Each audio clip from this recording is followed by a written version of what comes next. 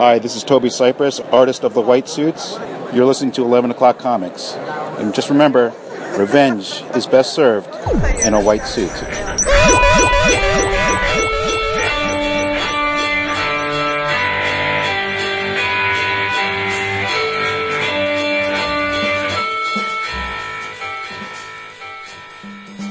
Yeah. And your acoustics are much different in the kitchen than they are upstairs. Well, yeah, the ceiling is higher, and Yep. I'm not surrounded by books. So, Unfortunately, that's the best case scenario, to be surrounded by book. Yes. Gotta have the book. And we read some book. Oh, yeah. Some book I wish wasn't read, but you know. Yeah, my head is still... I did struggle to the end of it before we started tonight. We'll get there. Yeah, no, I know. Don't bury the... But, my man Jason's kind of quiet. What's going on?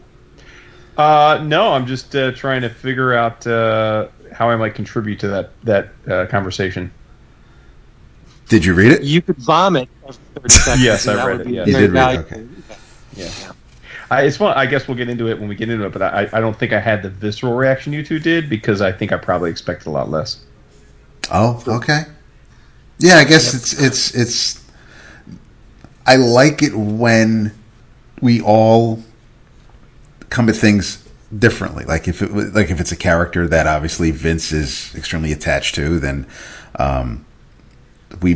Jason and I may not have the affinity for it, or not be so involved, and they're the characters that, of course, I consider sacred and don't want to see any other way. But it's in this particular instance, it's since Jason has been on record as saying that he's not a real big fan of the character, I can. But I'm not. In this, I don't even think it has anything to do with the character. I don't either. I agree with you. This book could have been written about anybody. Yeah. And it's the anti-life equation version of the Krabby Patty. In SpongeBob, the Krabby Patty is universal good. No one can eat a Krabby Patty without appreciating it. I think this book is a universal turd. Yeah.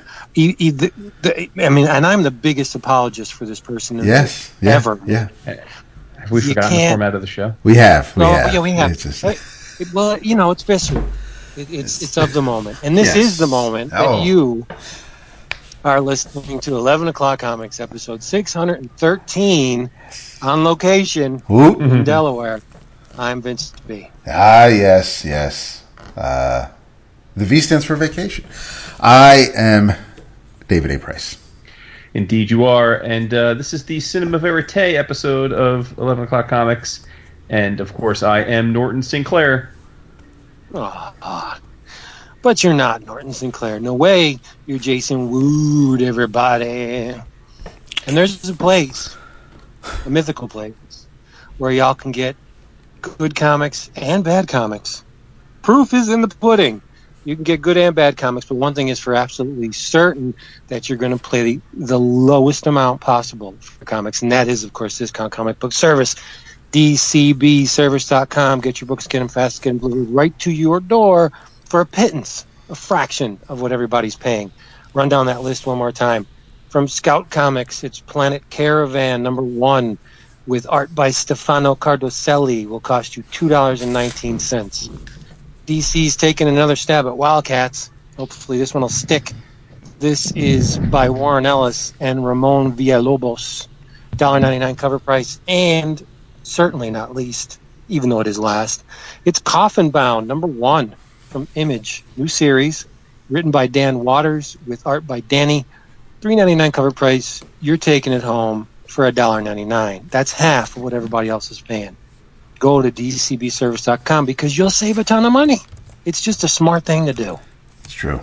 You are so right. Yes. It's that time for the drink roll call. And by all means, I mean, you are on vacation, so I can't wait to find out what kind of water Delaware sells. No, I'm drinking, actually, the Dogfish Head 60-minute IPA because I love it so much. And Dogfish Head's like right here, so I grabbed some. Love it.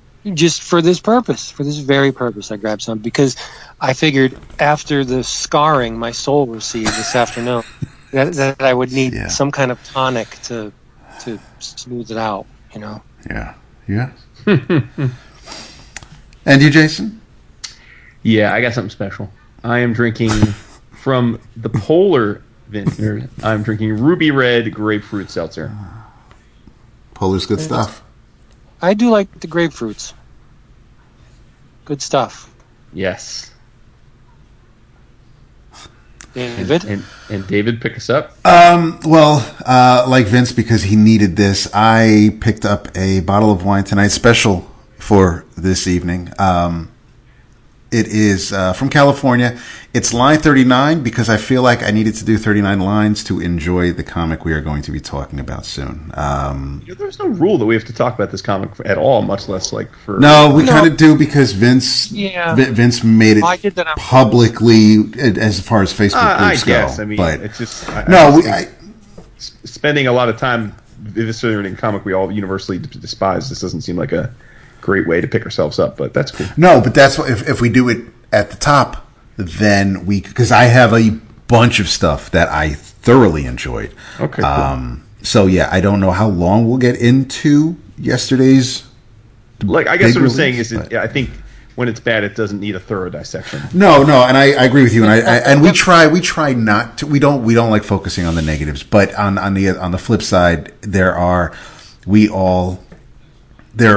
creators, more importantly than characters. There are creators that we're all fans of or look up to and respect. And when we always talk about when they please us and when I guess we're kind of let down, just to keep things on an even keel. Again, we're not here to bash, and we're not inviting anybody to dogpile on. These are just our reactions based on something we read. So I think we've been doing this long enough where people know that we're not just out to be out and out dicks because we read something we didn't like.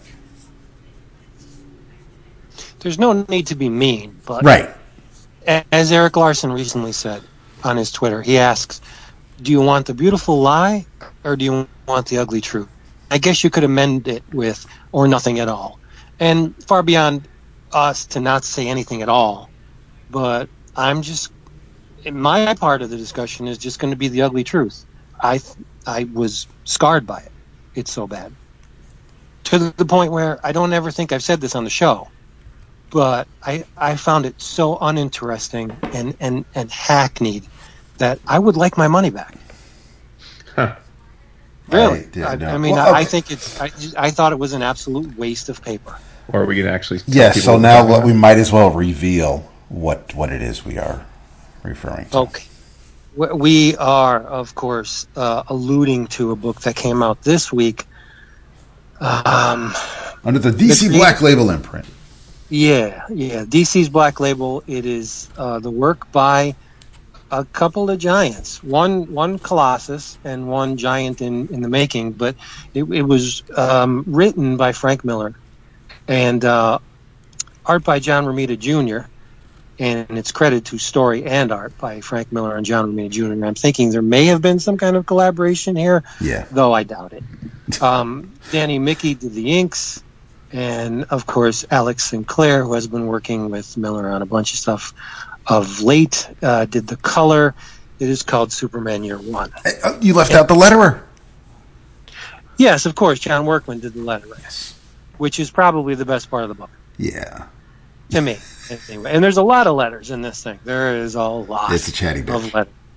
It is. And it's a redundantly chatty bitch because the same thing is said over and over and over again, sometimes on the same page. It's the retelling or the reimagining of Superman's origin for this current generation. And I just thought it's a massive, massive fail. How do you take the greatest origin in comics, the most important origin in comics, and make it boring and uninteresting? This was boring, uninteresting.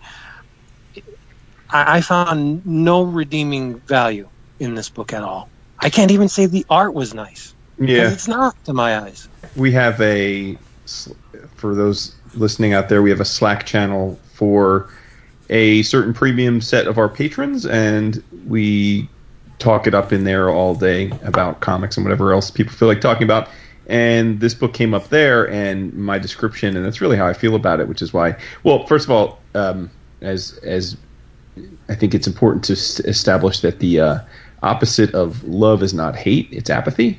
Yeah, and I think there have been comics I've read that I've hated, like Dog Wolverine, things like that. Most things by Charles Soule, but honestly, like, this book was apathy. Like, I read it and I described it to the patrons. I said it was incredibly disappointing in its ordinary, in how ordinary it was. Like, it just was. I didn't know what it was going to be, but I figured, and I didn't think it was going to be great because, honestly, unlike Vince, I haven't found Frank Miller to be a great storyteller in a long, long time. But I did think that it would be interesting. Like, I thought that his Dark Knight wasn't good, but I thought it was interesting. Like, I found it interesting in its failures, in my opinion. But this was not interesting to me at all. And like you said, it's also JR on art. And there was a time where, I mean, I would have viewed JR as one of the best in the biz, at least in terms of his importance. And just nothing about this book felt good, but yet it's not. The reason I'm so, I guess, disinterested in a long dissection of it is that I don't even think it's worth dissecting. I think it was mundane. It was just blah. And I thought, why do we need another Superman origin story? And then if we're going to get that for the 27,000th time, like, Frank Miller at this point in his career wants to tell that story, really? Like, I thought it was going to be something wild and out there, just totally crazy, but it wasn't. Yeah. And the thing, well, it is noteworthy. There is one notable aspect to the book. And unfortunately, it's in the category of infamy. I think this was the single worst Superman story. I have at least a third of what is to be a Superman story. This single issue was the absolute worst Superman story I've read, by a long shot. I mean, we've suffered through a lot of bad Superman books, but I think this single issue was pretty much the worst of the worst. It's for all the reasons that you've said. It's boring. It's uninteresting. He takes beloved characters and puts them in very, very dire circumstances. Like, Lana Lang is almost raped in this book. That's supposed to be interesting. We're supposed you're using, first of all, you're using rape. Yeah, no, you don't. When was the last time we saw rape used in a comic? That didn't go down very well either, right? It's just, I think it's a thing that hacks glom on to attract the attention of or the participation of the reader. Oh, this woman almost got raped. That's horrible. And it is horrible. But when you use it in a Superman story to someone we've known forever, and we know her as a character because she's been around forever.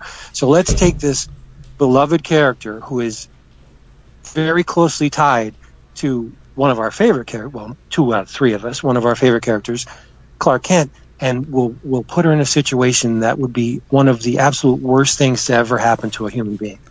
And it's the work of a hack. Like, if someone took this to an editor, an unpublished writer took this to an editor, they would laugh at this person. That's how bad this issue is. But because it's Frank Miller, he gets a pass. And I love Frank. And I've gone to the pulpit preaching the glories of his work, even when I knew myself that a lot of them didn't deserve all of the preaching that I've been giving them, but there's still that germ of brilliance that even when DK3, I thought it was great.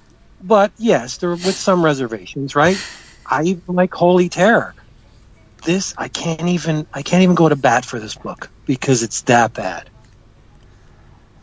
Why is it that bad? Well, the kids do not act like normal kids. I know no children that act like the children in this book. It's like a person from another planet came down and just spent a week on Earth and tried to write a book or write a story about Earth children. The children don't act like this. They don't speak like this. The scene where the goth kid tries to stab Clark in the hand is just so out of the blue and just strange that it just doesn't fit. And Lynch does stuff out of the blue and strange, but they make some kind of conceptual sense in terms of the big picture. This was just a weird way to show that Clark was pretty much invulnerable. Like, just to have a kid try and stab him in the hand. And getting on the subject of the kids, also love John Romita Jr., but I think he needs to go back and take a refresher course on how to draw children, especially young children, because it looks like, Muppets on Parade. They don't look like real children. Even shorthand versions are real children. It's just, I don't want to just vomit on this book for 10 minutes because I really don't think it's worth it. But I guess this is a case of when some of our sacred cows reveal the fact to us that they are human beings and are fallible, it kind of hurts, right? I mean, big picture, this is a work of entertainment. It didn't ruin my childhood. It's not going to destroy my future. It soured my day to a certain extent reading this because I expected something good. I expected some kind of Frank Miller magic, that would at least make me say, it's pretty good. It's in the Miller zone. Like, it's weird and quirky, but, Frank still got it. I don't know after reading this. I'm just thinking DC made a big gamble on this book. And did they? When you got a guy named Bendis in charge of your Superman titles, and Miller comes along and says, no. Krypton wasn't destroyed by Rogol Zaar. That's not how it worked. This is how it worked. Like, this is Black Label, though. I mean, nobody's reading this. And trust, I don't think I'm not. This is not. I'm reading this. I read this in the same way I did All-Star Batman and Robin the Boy Wonder. Yeah, I don't. exactly. This is not Byrne's reboot. This is not. This is not Wade's Birthright. Johns is not. Taking this and taking bits and pieces of Superman's various origins over the years and making a new version. This is Frank telling a Superman story. Clark's never enlisted in the Navy. There's things that my point. Then why bother? Well, because it's Frank Miller. It's still Frank Miller. Why bother? I mean, DC has a long history of doing this in Elseworlds. I mean, some of the best stories ever are stories that aren't in continuity DC. It's one of their hallmarks. It's one of the things that makes them different from Marvel. So it's not unusual for them to do this. It's just that this is a Black Label, meaning it's supposed to be edgier for whatever that means. And let's be honest, Black Label so far has been a colossal failure for DC in every level, commercially and I think artistically. But I don't really think there's a single person that picked this up that viewed this as in any way a threat or a possible enhancement to what Bendis is doing. No, I mean, it's out of continuity. But it just breeds confusion. Not to us, the longtime readers, but someone coming into the art form, and I know there's not many of those. But someone coming in will see that Superman Year One thing that JMS did a couple years ago. The two Earth of them, yeah. Right? There were Earth two volumes One, of Superman Earth One. Yeah. Right. I mean, that was a retelling, but at least it was something. Even that was still it was still self-contained, right? Yeah. That whatever Hoodie Superman was never that's never shown up anywhere else. So this is I don't see whatever Frank's. This isn't. I don't think this is Earth 53. I think this is just. It's a weird vanity project that I think it fails on all levels. And I agree. And yeah, it hurt my heart to read this. It actually did. I'm sorry that it affected you so much. I guess what I was saying at the beginning is that I read it and thought, but I don't know that I expected much different. I thought I might not like it, but at least smirk and say, well, it's Frank being Frank. But this wasn't really that to me. This was more like, I don't know. It was, I don't even, like, for its failings, I don't think it read like something like Frank Miller. If you think, you're not in this camp, but if you're like David and I think that Frank is very capable of failing, at least I give him credit for when he fails because he's doing something out there. He's trying to make it his own. This was just the opposite, so I don't know what to make of it. I almost wouldn't believe Frank wrote it. Like, I was wondering if you're like Frank's just like, oh man, I just we gonna give Frank another paycheck, and he's like, all right, James Patterson. Yeah. Yeah, but and it's just it's so strange. Like Pa Kent comes in from finding Clark or the baby in the field, and he's like, "Hey, Ma, Yeah, look what we found. I found something in the field, dropped straight out of the sky." And Ma's like, "Ooh, heaven sent." And like she immediately believes him. What if your wife came home and said, "I found a baby in the road"? You'd be like, "What the hell?" This was one of my biggest issues with this story is that back in the 30s, if two people who live on a farm, you get snowed in for a winter and nobody sees you for a couple months, it's easier to shrug it off and go, yeah, okay, they gave birth at home and now they have a baby and I didn't even know she was pregnant, but we haven't seen her in a while. So now you can't do that in this day and age. But Frank tried to make their dialogue, like the conversations they had, it was almost it was forced to be this like aw shucks gosh darn type phrasing, and it hurt my ears, and I could not. I don't know when this is supposed to be, because nobody and the teacher, yes, my darlings, my blossoms, my dumplings. It's like I don't like everything is just so forced, and I wasn't sure where we were going with it. And if we just want, it was like over 60 pages of I don't know what. I just if it's Superman's story and you want to tell his origin, okay, that's cool, and you're adding some little things here and there, and I get it. If these high school kids broke into the Lang's house and Lana was threatened, then Clark could maybe react and save her, but he might not go to such an extreme where he'd want to hurt the kids. And here, because they were attempting to rape her, now that's a reason for Clark to actually get a little bit rougher than he normally would if they were, putting someone's pigtails in ink. And this was there was just, the one thing I appreciate is that it felt like Pa Kent, and in the sense where he was talking to Clark and he was telling Clark, how he should behave in the world and what he can expect from the world, and don't be a doormat. You can definitely take your hits and take your lumps, but it's okay to push back a little bit. Whereas if the Kevin Costner, Pa Kent from Man of Steel, who didn't care if other kids were killed, he wanted to keep his son safe and just protect your secret more than anything else. And this there is a comic book version of Pa Kent. For the most part, we got that here, but it was still shown and told in just the weirdest way imaginable. And I'm a sucker. And we can probably get into the Flash later, but there are certain origins where I'm cool with tweaks, and if you want to add things to it, and you want to kind of revamp it for different generation, for modern or age, I'll roll with the punches. I'm cool with that, but there was nothing really here that we were introduced to a bunch of school kids that we never knew Clark hung out with at school, which is fine, but it's in this.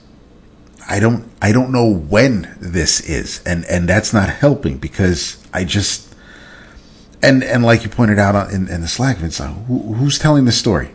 Who's narrating this? Because I'm like it's a bird's eye view, but it doesn't make sense. Like, maybe it's Keelix. I don't know. But the thing the whole thing feels like it was written by someone who is very disconnected with reality. Yeah. Like which, we're talking about Smallville, right? Bible Belt, Midwest, okay? Not a whole lot of money in these areas, yet the school has enough plastic helmets for all these kids. All the kids. Like the kids when they're doing the space thing and they're putting the plastic helmets on, like, they have helmets for every child. Like, where? Even the best school districts don't have this kind of resources. It just doesn't make sense. And the Clark fixes the helmet for Mickey, the fat kid. Yeah. And he speaks like crazy English. Be okay. I'm okay. Yeah, he's a little stunted. What the hell is going on here? It just feels like a caricature of reality. And that's what comics, and that's what any kind of creative work is. It's a caricature of reality, but it's a really skewed, bizarre caricature of reality. And I'm not very comfortable with this reality in this book. It's just weird. Just for the sake of being weird. Like, it makes no sense to me. And I don't see anyone in the industry who's already aware of the magic of comics or outside of the industry. How could you read this and come away from it thinking, yeah, that was good? And you think I'm an apologist. In the Frank Miller Facebook group, they're like, yeah, it wasn't bad. Did you read the same thing I read? It's an atrocity. But let's. I don't want to beat this dead horse. I'm scarred. I didn't like it. To the point where I went on our sponsor's site, dcbservice.com. I removed issue 2 from my current order, and I took it off my pull list. I do not want any more of this. I rarely do that. It takes an act of God to get me to do that, and I don't want to. Hard because I know you love Frank a lot, but he's one of my top 3. Yeah. I'll be a little bit more wary after this. Yep. But I'll try them. But I'm not gonna. I don't know. I'm walking on eggshells with Frank now. Sure. No, it makes sense. It's just one of those things where I'm not. I did not order the first issue because I figured it's a 3-issue series. It'll be collected. If I hear good things, I'll buy the digital of the first issue just to get a taste. And as long as I hear good things about it, if it wraps up well, then cool. It'll make it'll look pretty cool on my bookshelf. But there's no way in hell now, and I don't plan on reading. Even if he has some kind of magic planned for issues 2 and 3, 64 pages is a massive first chapter, right? If the rest of the book is good to very good, it's still going to be a turd because you have to endure these first 64 pages or whatever this is to get to the good stuff. And there's no guarantee that there's going to be good stuff, not after this first issue. So, yeah, I'm out. Yep. Sorry, Brohang. It happens, I guess. I just didn't expect it to happen in this instance. Yeah. Mm-hmm. All right, let's move on. Let's go to something fun, something good. All right. Gooch. What do you got, Jason? And I got so much, but there's no way this week that I could talk or I couldn't lead with. There's only one thing I had to lead with. Because in my inbox, or rather in my mailbox today, was a envelope from our good friend, Mr. Daniel White. Yes.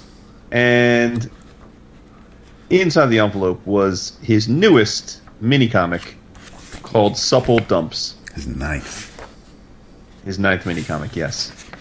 And he had mentioned to me that he was sending it along and that he was dedicating it to Mario and I. So I had a feeling that it had something to do with our foray into gourmet meals in Chicago, which we talked about when we were at C2E2. And sure enough, I get home, I open it up, and it says, Bon appetit, Jason, from a wonderful night of food and friendship. Here's your little dumpling, signed to T-Dub. And I have to tell you, I have probably read, I don't know, 20,000, 30,000 comics, right? Give or take, somewhere in there over the years. Somewhere in that ballpark. An insane amount of comics. I don't know that there have been many comics I've read in my life that I enjoyed as much as this. It's so good.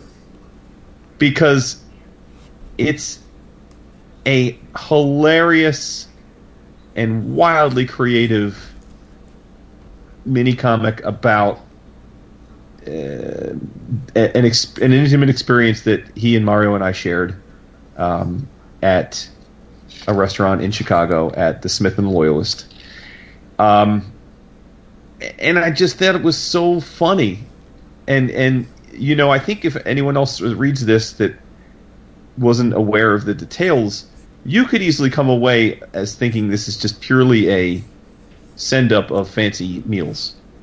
which it is. I mean, certainly that is what it is. But I hope what's not lost in everybody is that this is coming from someone who loved the experience of having a fancy meal. Like, I could see if you read this not knowing Daniel or knowing that we had this experience, you might just think he's mocking people who go and eat expensive food. But it's not that. And then I think knowing the context that this comes from a place of love, I just adored every page. I mean, it's so freaking ridiculous. And, I think some of the best humor is when you can laugh at yourself. And a lot of the absurdity with which he describes each course is very much not too far off from the reality of what it's like to eat at a place like that. So to those wondering what I'm talking about, in this it's a narrative of a buddy who is talked into going to eat at a restaurant in Chicago called Supple Dumps on March 22nd in downtown Chicago, which happened to be the night that the three of us went to eat at the Smith. And it's a 10-course tasting menu, as was our menu. And then on each page, Daniel shows you a course, and he has inside on the center of he has a drawing of the course. And in this case, the entire thing is dumplings. It's a dumpling themed tasting menu. Ours was not, but he's going for that here. And each course is more ridiculous than the next, and it's just so funny. Like in the second course, he starts. For some, water is an immeasurable liquid used only for special occasions. In an attempt to dismantle this misguided practice, Chef Tim and his wife Agatha have replaced the contents of this hollowed-out ice cube with the condensation of a steamed pea. Your plate is garnished with the base ingredients of an unmixed dumpling dough. Sample each with wet finger and then drink the vapor, the vapor, the vapor. We call this dish the vapor. And it just cracked me up because this is kind of what it was like at the Smith. They would bring out each course, and there were 2 or 3 wait staff with each course. And then they would tell us a story about the course, why it was made the way it was made, what ingredients, how it should be eaten. And he just captures the essence of what it's like to go to one of these places to such perfection, but he does it with just such over-the-top things. Like, in one, he's telling you that you should hum. It's best to enjoy when you're humming. We suggest humming as you partake this dumpling. Enjoy. Like, it's just crazy. And it's just, I don't know, I just thought it was so funny. And the fact that he just made this up on a whim. I mean, he went from ideation to publishing this in a matter of days. And then after the 10-course tasting menu, there is a story beyond that. He goes home to his wife, and his wife is like, "How was it?" And he's like, "I don't think I'm ever going to eat again." And he literally fucking never eats again. He dies. He starves himself to death because he couldn't live after having that meal. And then there's a very fitting and poetic finale after as the book ends, which I'll leave that for those of you that will read it. And then the inset of the back page is a photocopy of the actual tasting menu that we had at the restaurant. So, and then at the back it's some dumplings, and it's in quotes, "I'm so fucking hungry." I just loved everything about this. I love the creativity. I love how quickly and organically he put this together. I just love how creative it is. And yes, I love that it's from an experience that I shared with him personally. It's incredible. It's something I'll cherish. Genuinely, I will cherish this. I showed it to Beth, my wife, before we started recording, and she was baffled. She was like, "That's so cool." She's not a comic person, so much love to you, D-Dubs. And for those of you that don't know, you can find him at Birds in Boxes on the Instagrams and the Twitters. And you can find this comic at his shop, which is on Etsy.com. DW1376 is his shop, or search on Etsy for Birds in Boxes, and you'll find it there. But Supple Dumps, huge Wumba fan of it. It is so good. It really warms my heart, man. Gave me them feels. He's too damn good. It's awesome. It's awesome. Well, I said after I read it, I sent him a text, and I was like, just one quote after the meal where his wife is distraught because he won't eat, and she's like, "I tried sticking a grape up his ass, but he woke up." That killed me. The whole thing is just nuts. But it's one of my.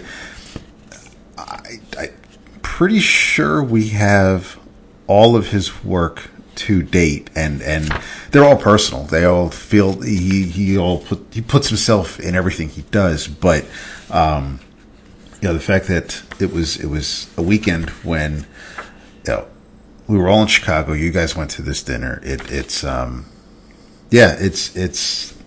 fantastic. It's one of my favorites that he's done. And if you haven't yet, then yes, by all means, make sure you do order it. Yeah, I mean, another classic in the third course, he's describing one of the dumplings, and then he says, below the dumpling is a dollop of whipped Appalachian date butter churned by a poorly constructed Rube Goldberg machine. At the end of tonight, we will set fire to the machine and never serve this dish again. Like, it's like crazy. But that's like how they talk at these places, you know? Right? Yeah, like, little pretentious. Yeah. No, listen, it is. No, again, that's why this comic is beautiful. From 20 feet away, just observing it for what it is, it would seem ridiculously pretentious if you didn't just immerse yourself in the experience and the food wasn't incredible, which it was. Right. But yeah. So much making art out of an experience. That's what it is, man. It's great. That's absolutely what good art is. Yep. Sweet and supple. Supple dumps like a dump. What you got, Vince? What do I have? Let's see. I have 2 really good books that I read this week, and a bunch of head scratchers. So I'm gonna maybe talk about the head scratchers later, but I want to talk about the really good one first. Did either of you read Sonata #1 from Image? Yes. Oh, okay. 1 out of 2 is not bad. It was written by David Hine, who we read with Shaky Kane on Bulletproof Coffin, and he did Spider-Man Noir, and he's also was one half of a crack Spawn team, and it just so happens that his Spawn companion was Brian Haberlin, who originally was a colorist on Cyberforce, right. And he was deep in Witchblade, and but he's an illustrator in his own right, and like I said, Hine and Haberlin did a great, I think it was about 2-year run on Spawn, and they're bringing that same goodness to this creator-owned thing called Sonata, but Haberlin has leveled up considerably. Not that he wasn't a slouch to begin with, but this stuff is gorgeous. Color art by Jared Van Dyke, and like I said, it's published by Image. First issue, we're introduced to a race called the Ron. And they, much like ourselves, have exploited their world to the point where their resources are running dry. They're running out. And they got to find someplace else to live. Wouldn't you know it, once every 5 cycles, and I don't know how long a cycle is because this is science fiction, but let's just run with it. Once every 5 cycles, this planet comes into spitting distance to their planet, and it's called Perdita, and they call it the Lost World. And they can make a jump to this Perdita, and that's what they do. It's a one-way trip. You can't come back. So we're introduced to a young woman named Sonata, right? And she's basically a flyer. She trains and flies these giant bird-like beasts called thermosaurs. And you got a bad storm kicking up. Unfortunately, one of her homeworld ships has made the jump during this bad storm, and so she takes the matter into her own hands, and she wants to escort this ship safely to the ground. And her dad, who is the male leader of the tribe, it's a matriarchy, so he's like second in command. His dude's name is Brahmin. Her father told her, "Don't do it. Stay on the ground." And of course, she doesn't listen. She jumps on the thermosaur key, and she takes to the skies, and the Ranian ship is struck by lightning and goes down, right? So there's these creatures called Grimcats. They slink in for the kill, and she doesn't shiv. God help me for using that. And she leaps into the air to clear out the vermin, but they weren't alone. There's this giant, literally a sleeping giant, cyclopean mess of a creature. he just looks at what's going on and he kind of shuffles away. You think he's going to be a massive threat, but he just kind of like, whatever, and he shuffles away. There's a race that were already on the planet called Lumani, and it's one of those cases where you don't judge a book by its cover, because they look like savage, beast-like, ravenous creatures, but they're anything but. Right? And this one called Crane is a close friend to the Sonata and her family, but the twist comes when there's invaders from this planet Taya, and they've landed on this planet and they set up base and they're starting to pillage the resources, and they make this giant dam, and the dam diverts the only source of water that Sonata and her people have. So they're thinking, all right, we got to end this. We got to stop this dam because we're going to die soon without water. And her dad wants to go in and crush them, but they calm him down, and they're like, you got to go and talk to these people. We know they're warlike, and we know they're just not good, but we got to at least make this first step to talk to them. So they begin these negotiations, and the tie-in leader, this Cantor guy, he's a dickhead. He's just like, no, we're not doing anything with this dam other than use it to get water. We're not going to, give you water. There's plenty of water on the other side of the planet. Go get that. And unfortunately, the other side of the planet is unexplored, and there's beasts there, and it would be, they'd be taking their lives in their own hands to go try and get this other water source, and it would just not be, it wouldn't be a good thing for them. So what they do is they sabotage the dam. The Iranians go in, put this charge on it, and unfortunately it was a little bit too much explosives, and when the dam breaks, massive amounts of water just spill over onto the land, and the Lumari train, he's taking care of Sonata because her father said, you're not going on this, is too dangerous for you. But this is even more danger because she and Train are thrown into this hole in the ground, and what they find leads to more questions with this story. But and it's an exercise first issue, so it's mostly world building. I know it's not a very accepted term, but we like it. Yep. And it's just setting up this culture, and the people that find themselves in this situation, they're forced to share this planet with someone else, and the other someone else's don't feel like sharing. So what do? You're on a one-way trip to hopefully find some kind of livable conditions, and you can't go back home, and these other people come in and they're like, you're not getting anything. So it's a neat little look into these alien cultures, and they're all human looking except for the Lumani. I thought it was wonderful. I thought it was neat. It was just like this beautifully visualized. Haberlin's work is great here. Everything is just the so Sleeping well Giants are like, I love that full page. Yeah, that is gorgeous. It looks like Shadow of the Colossus, like something that would be in that game, only better designed. It's reminds me of.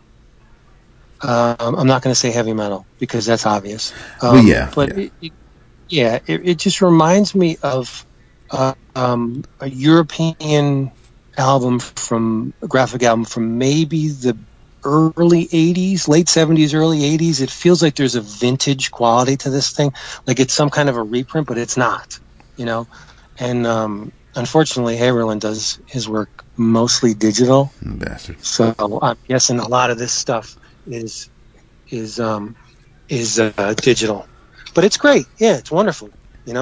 I was very surprised. I saw the preview pages in the catalog, and I was like, I'll take a chance on it. But it panned out, Yeah, I mean, I would think that just looking at it, it would. I wouldn't be surprised if he's mostly a digital artist. You could tell just by looking at it. And like the film. I really liked, I don't know what it was about the caption boxes, I really like the text in there. The white text, a little bigger than the usual black text you'll get in the word balloons. It's a gorgeous first issue. I was a little surprised by how abrupt it ended because there was no to be continued or end of book one. It was just they're in the underground cavern, and then you turn the page, and it's the ad for the next issue. That was like, okay, that was sudden, but we still got it was a cliffhanger. So I mean, you were there to be hooked and come back for the second issue. Yeah, I mean, as far as go ahead, having done it, the whole thing may be done. At least the whole first arc, they may have done it as like a graphic an novel, OGN, and broken it up. But It's entirely possible. It's the fact that it's an exercise first issue leads me to believe that a lot of it was done prior to you know what I mean, the decision to publish. So maybe, and it's a Shadowline book, which it's been a while since I was kind of this enamored by a Shadowline book for the first issue. I've whether it's Samurai Detective, I've read a bunch of. I wasn't a big fan of Bomb Queen, but I've read a bunch of Shadowline books over the years, but none of them have really. I think of them like Top Cow naturally, but and it's one of those things where it's just like, okay, I read the first issue and that's cool and I get it, and I mean with Top Cow books they feel like a certain type of story. Valentino kind of just lets it's like a bunch of different genres, but and the story may not be it's one group that wants everybody to get along, another group who's like, listen, this is what I have and this is mine now, and tough shit for anybody else. That itself isn't necessarily new, but the way it's presented is really I think that's where it's worth your time. It's an absolutely gorgeous first issue.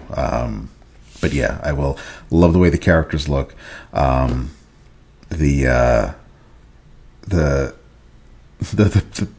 speak for the primitives. Yeah, the Lumaniers just, I really like the way they look. Yeah, I'm a fan. I'll be there for the second issue for sure. Yeah, it was pretty wonderful. Yeah. Jason, you got to read it. It's good stuff. Sounds interesting. Yeah, I mean the premise is not unique in science fiction, but I think the visual aspect of it is something we haven't seen, at least within recent memory. So yeah, I thought it was great. Nice. What else? Here's something that isn't new, but it's something that I finally read because I bought it. I'm pretty sure I bought it last year at New York Comic Con.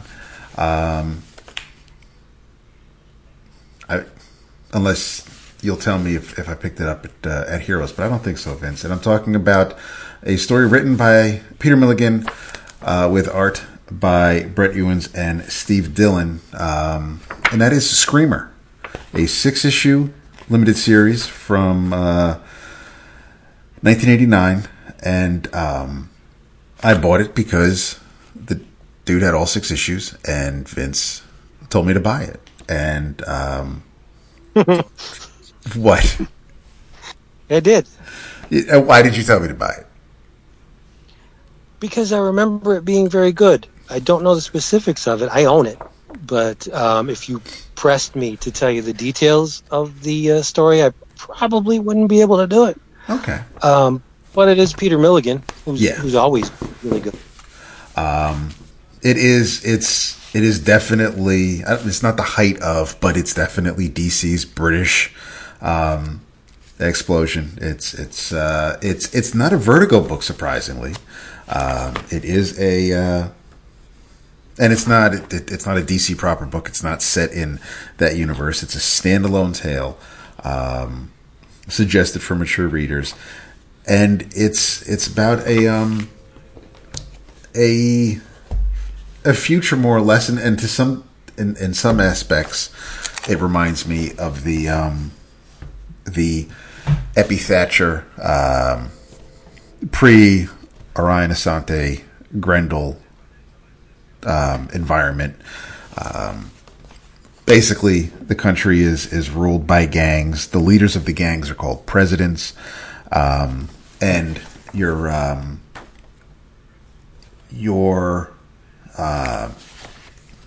the presidents have enforcers, kind of like angels of death,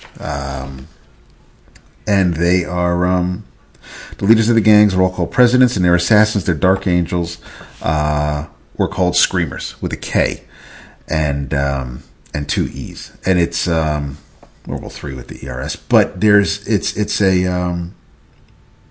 it's not a very happy story. It's the story is told by the son of a character we aren't introduced to until a couple of issues into the story, and it's cinematic in a way that we go back and forth through the present day to years past, and much like you'd see in a film when a scene changes, when there's a person on the screen in the image, and then they cut to the yesteryear or present day, they're in that same exact position, same facial features and everything. So it was a nice way to kind of move things along. And the story about Vito Screamer, not his real last name, but we're shown Vito growing up and how he had a real tough upbringing, and his father wasn't a nice guy, but Vito didn't know his mother. His mother was basically was a whore, died in childbirth, and he's not exactly Tyrion Lannister, but he kind of has a little bit of a feeling where Vito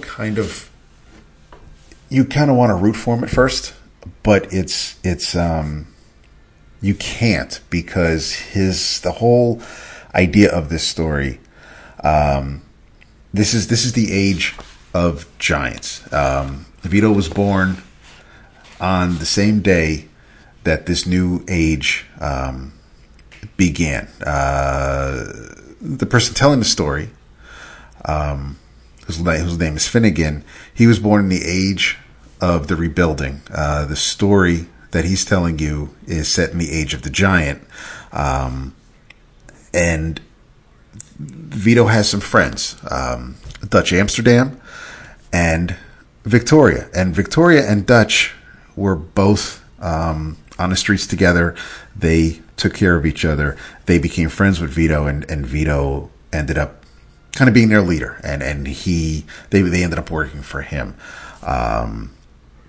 But there were some betrayals, and things didn't go. Dutch had feelings for Victoria. Victoria was more in love with Vito, so she ended up with him. Dutch wasn't happy about that, but he still cared for her. So it wasn't like he wasn't really all that vindictive, but he just felt more hurt than anything else. So while we're learning about Vito, we are introduced to Vito's wife at the time, who was very much pregnant and ready to give birth at any moment. But there is she's being looked after by this guy, Timothy, who's working for Vito. And Vito says Timothy's not to leave her side, anything she needs, make sure she's safe. And Timothy, it turns out his last name is Finnegan. So the Finnegan who's telling this story is the son of Timothy Finnegan. And while this is all going on, and it's done extremely well, Milligan knows how to tell a tale.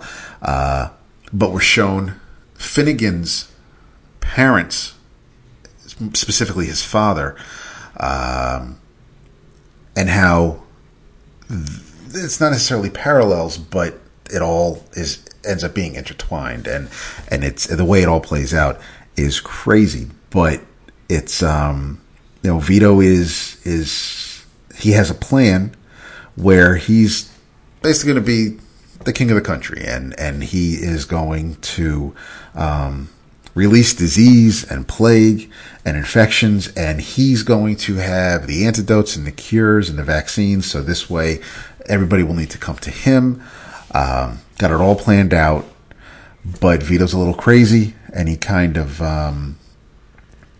played. He told the scientist who's creating all these diseases, basically that, you have to be my Judas. You have to thwart my plan. And for whatever reason, subconsciously, he just knew that this couldn't succeed. So he basically set himself up to fail.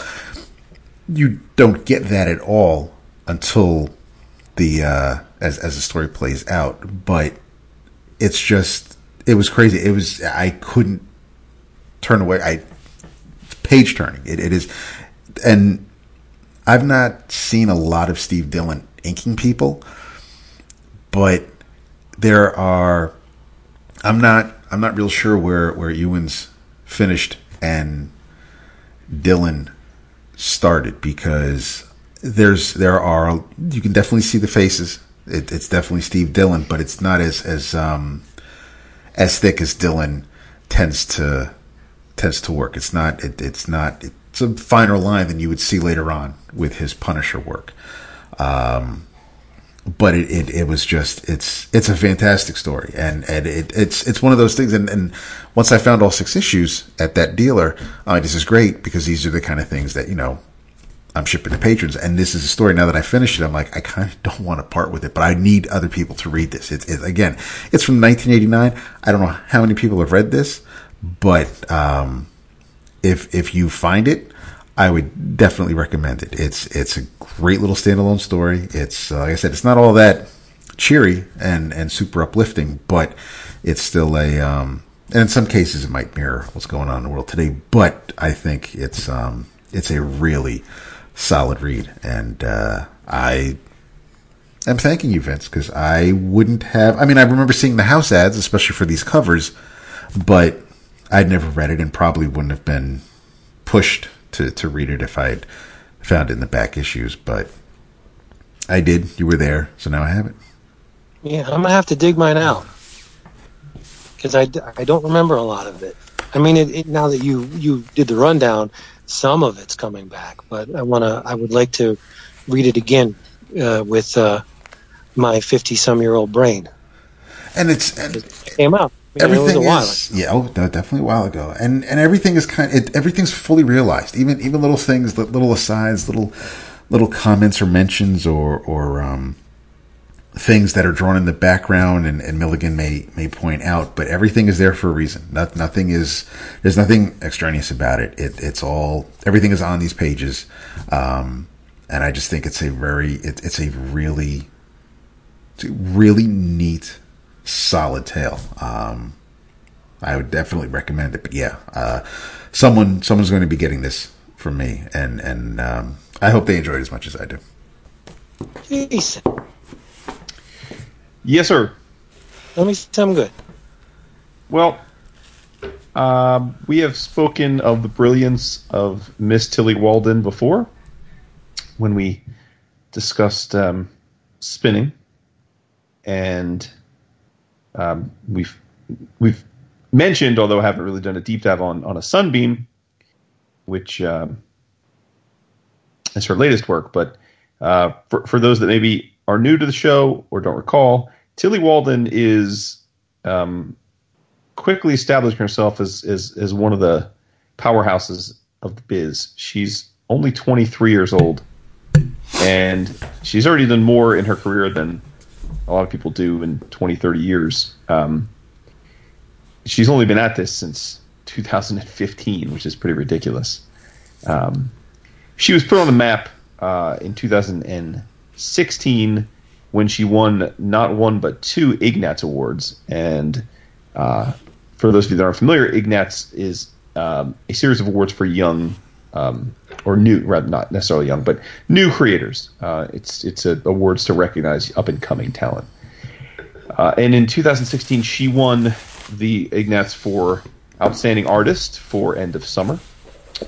And she won for Promising New Talent for I Love This Part. And I was extremely grateful and happy to have the chance to sit down this week and read I Love This Part. Which is it was her first work. Well, again, it was, I don't know if End of Summer or that was her first work. They both kind of came out around the same time, but it was her earliest work, or let's say a tie with End of Summer. And it's by far, it's beautiful, and it's much different than Spinning. Spinning is, I think, a little more straightforward in its structure, which is to say, it's a linear autobiographical comic about her life as a figure skater, and coming to terms with also moving towns and being a lesbian. It's beautiful, but it's structurally linear. It's a period of her life in chronological order with real dialogue, and it's you're basically looking at a window of her life, but almost it's like but it's almost like you're watching a screenplay of her life.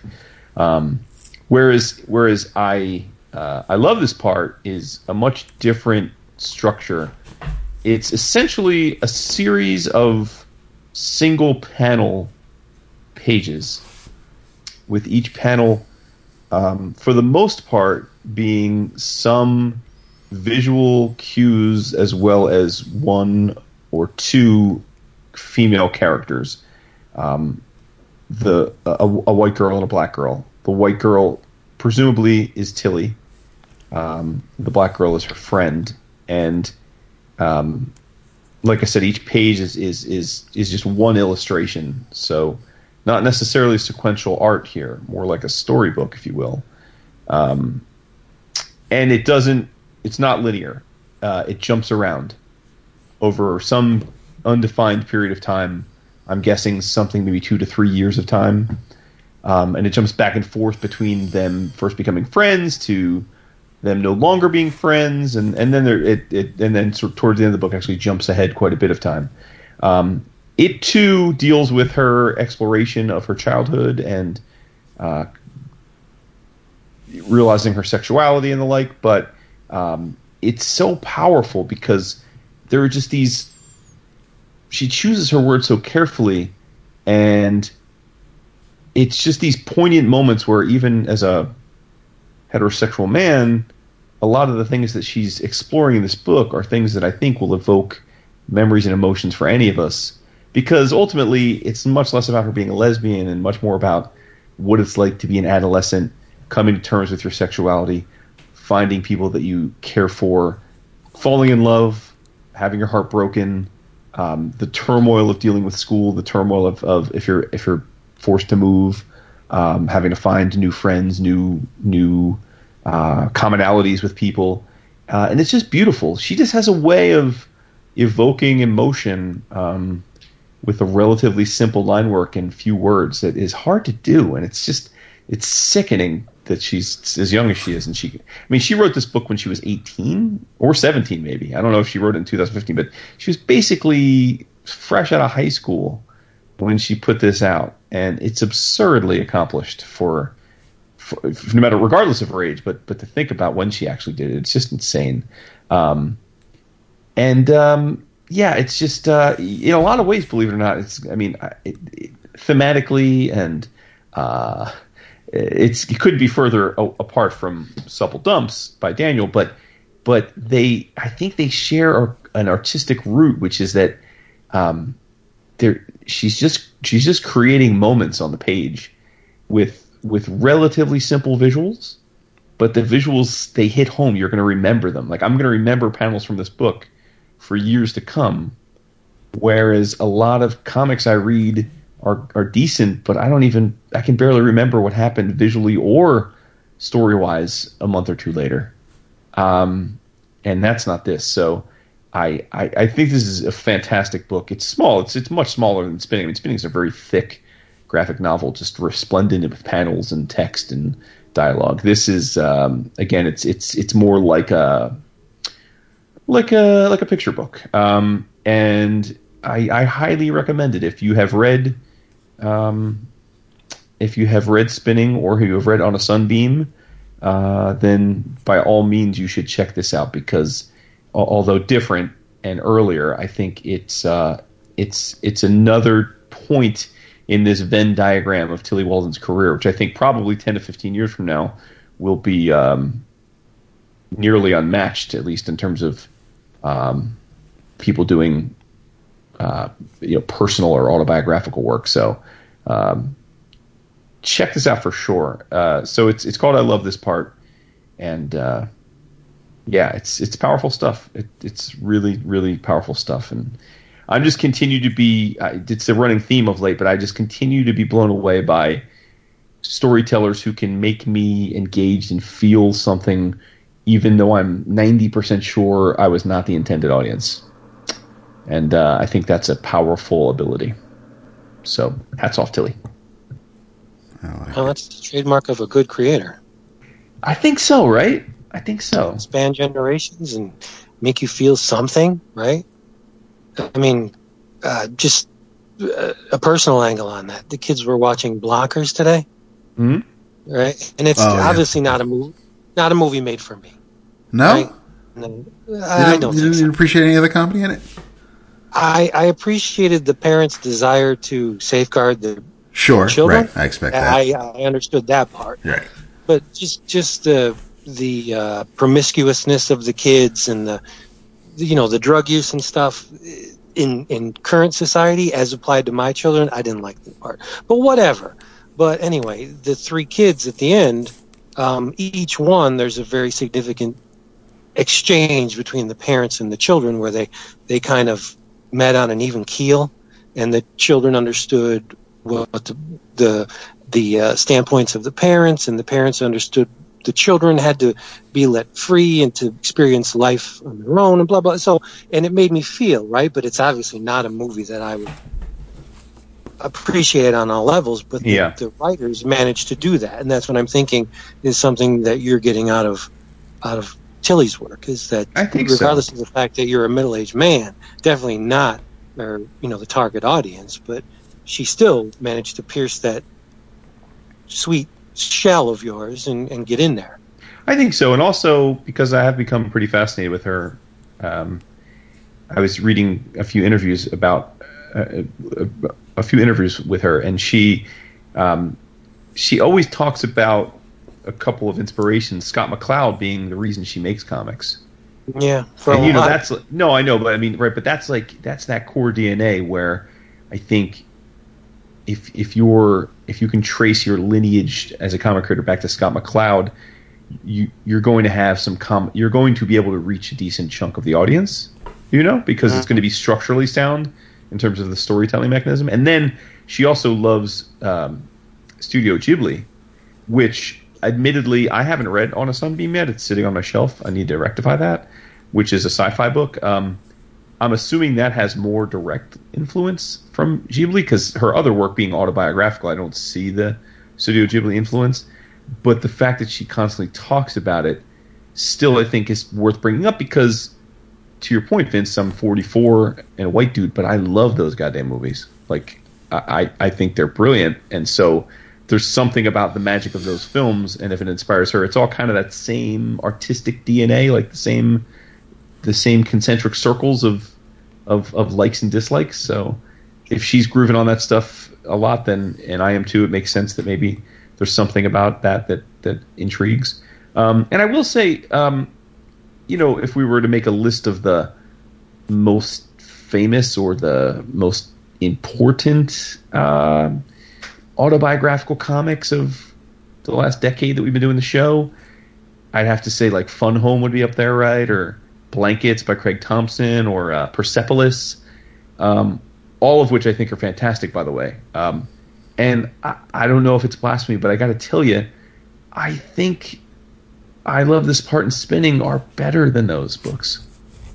And I think those are great books. I mean, I know they're not. I know this is not your speed, particularly Vince. Neither of you are really too much, but I know Vince for you in particular. So I'm not expecting you to run out and grab these and then come on in a week or two and say, "Well, you were right." But as someone who does like that style of work, I have to say she's right up there with them, if not more accomplished, or at least if it had an even bigger emotional resonance with me. And I do say that recognizing that it's been a lot of years since I've read those other books. So maybe at the time I was feeling them more sharply and intimately than I am now, looking back on them. So that's possible too. But in the moment, I think she's probably above them in her ability to hit them feels. All right. Well, I'm just going to do a quick hit thing. I have a trio of books that I'm trying to get current on the DC universe. Why? Particularly the Superman books. Why? Because it was announced this week that Bendis is bringing back the Legion. Yes. And that it should have been a joyful occurrence for me, but the fact that it's Bendis doing it, it's a double-edged sword, right? No, I know. I mean, we all have our favorites and people we don't like, and this is not a case of that with me. I genuinely think Bendis is a good writer of ideas, but where Bendis fails for me is his dialogue. I find it insufferable. And I know what he's doing. He's trying to approximate speech patterns that we hear every day, and we do it. Jason just did it in his review of the Tilly Walden book. She tries to, like, the way we use. I just did it right there. The way we duplicate words and the pregnant pauses and stuff. Bendis tries to duplicate that on the page, and I find it maddening. It drives me absolutely crazy when he does it. That said, I read Event Leviathan #1, which is the first of a 6-issue miniseries. Written by Bendis, illustrated by Maleev. Not a huge Maleev mark, but he looked good here, I thought. Yeah, I agree with that. Yeah, but more of the same from Bendis. I mean, the interaction between Batman and Lois Lane, I wanted to die. I just thought it sound right. I wasn't feeling it at all. I thought it was ridiculous that she has been in his presence many times. Yes, with her husband, but she has a gun leveled at Batman. Like, are you serious? You know who he is. You can see the cowl and the costume and the cape and everything, and yet you're talking to him and your gun is still leveled at him. Like, it's just the wordplay between the two was nuts. And basically, Leviathan is going around and he's destroying all the intelligence agencies. Cadmus, Argus, DEO, buildings go kablooey, all of the agents are dead. Lois Lane and Batman break into the remains of this Argus installation called Odyssey, and just to see what's up, and who do they find? Steve Trevor. And he's relatively unscathed, though he did experience the events that led to the destruction of the building, and he goes into detail, but he's obviously addled because to me he was a little bit touched in the head, because he's saying, I'm Leviathan, you're Leviathan, she's Leviathan, and he's just spouting all these insane theories, and it's just I can't continue with this. If being up on my Bendis means I have to be that's my inroad into the current DC universe, I guess I'm just not going to be up on the DC universe books. I don't know. Same thing with Superman #12. It just makes no sense to me the way these characters speak. He may have the S or the House of L crest on his chest, but I don't know who this character is. He doesn't talk like Superman. It's then this episode may go down as Salty Vince episode. I don't know, but I read Superman 12 and Supergirl 31, and it just does not feel like the characters that I know so well. Oh, I don't. I guess I agree with you. Now, I haven't read the Walmart Batman book, which Bendis is writing, so I don't know how his Batman sounds in that book. Event Leviathan, even when Oliver Queen shows up, I'm like, something was still a bit off. So I loved the special that kicked off that teased the event.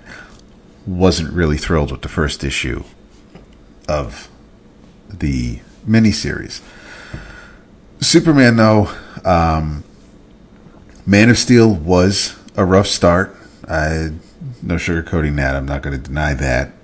But I think, whereas I've really been enjoying Action because it isn't so Superman and Clark Kent centric, I haven't found his Superman in the Superman title offensive. It doesn't, and there are times where I'm pretty sure I've said in the past when characters don't really sound like themselves, or so. I mean, I'm with you there. If you're not feeling it, then there's no arguing. But I don't normally, when we see eye to eye on Superman, and I'm not really getting that. I'm not getting what you're getting from the Bendis Superman, from the dialogue, from how he interacts with his. Because I also don't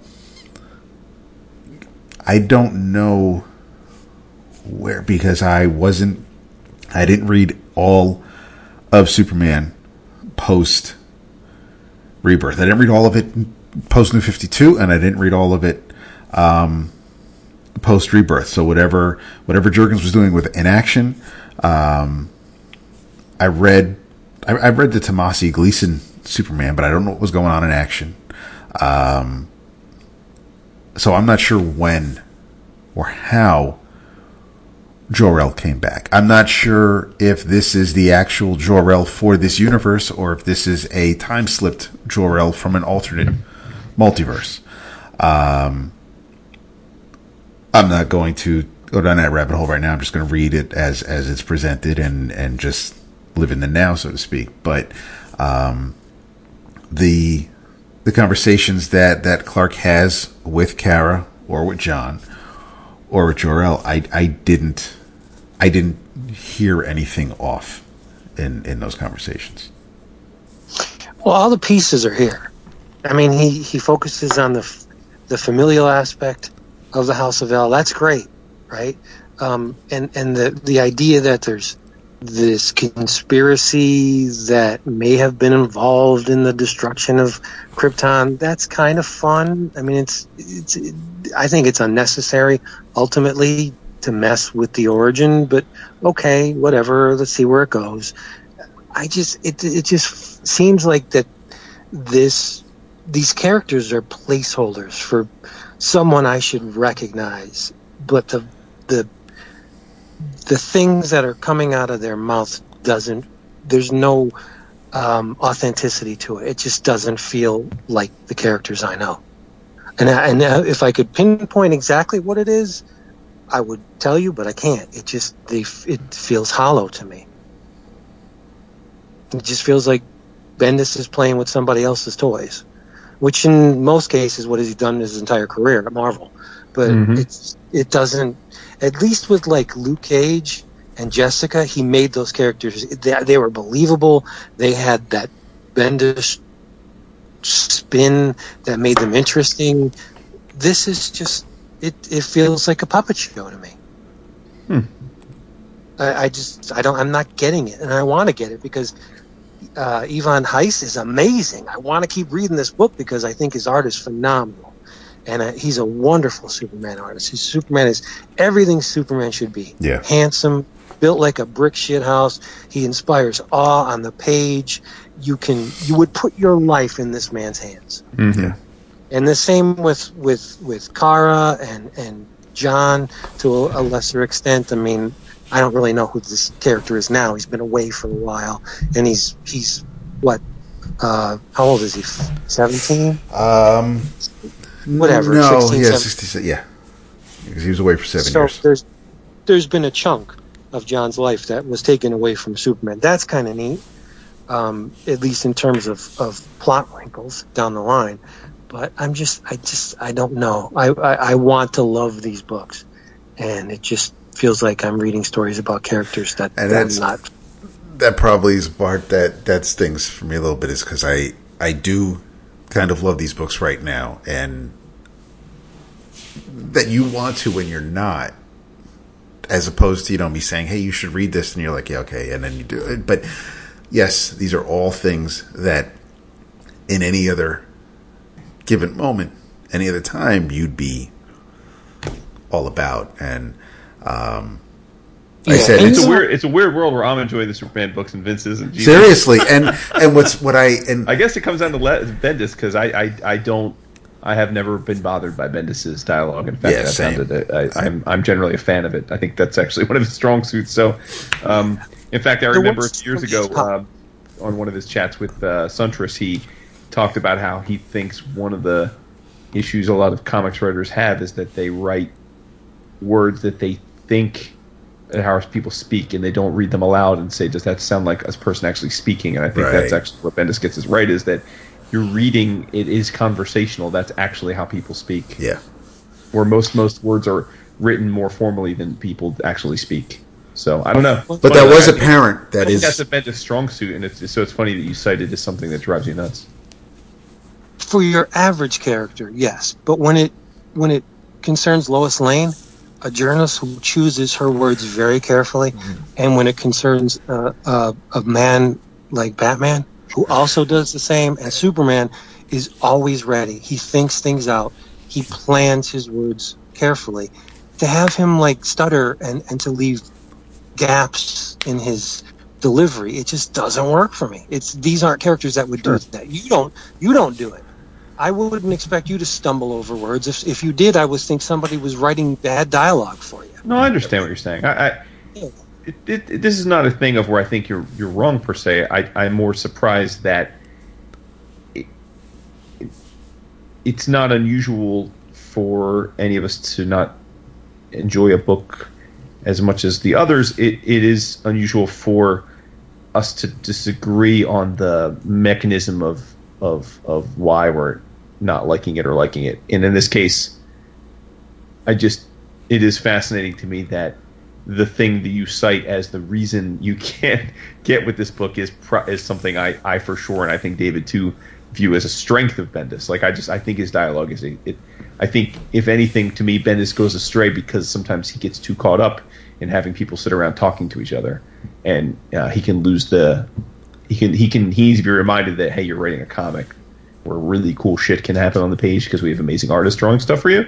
I think he sometimes gets too caught up in his dialogue, but I don't think while he's doing, I never think, oh, his dialogue sucks. And that you just opened the door for me. You just told me why I don't like it, because it makes me aware that it's a tool that he uses. Sure. And it also alerts me to the fact that I'm reading something written by a human being. Other writers with believable dialogue that it doesn't come to my notice that, yeah, I'm reading the events on a two-dimensional piece of paper, right? Where Bendis, that's the thing that leaps out. This is the Bendis method. He's doing it again. You're reading a work of fiction written by a human being. Which may be why I'm enjoying Action more than Superman, because those are more. It's a book full of human characters talking at a newspaper, and that's and full disclosure, I'm reading Action. I'm not reading Superman, so I'm that could be a part of this as well. I same thing.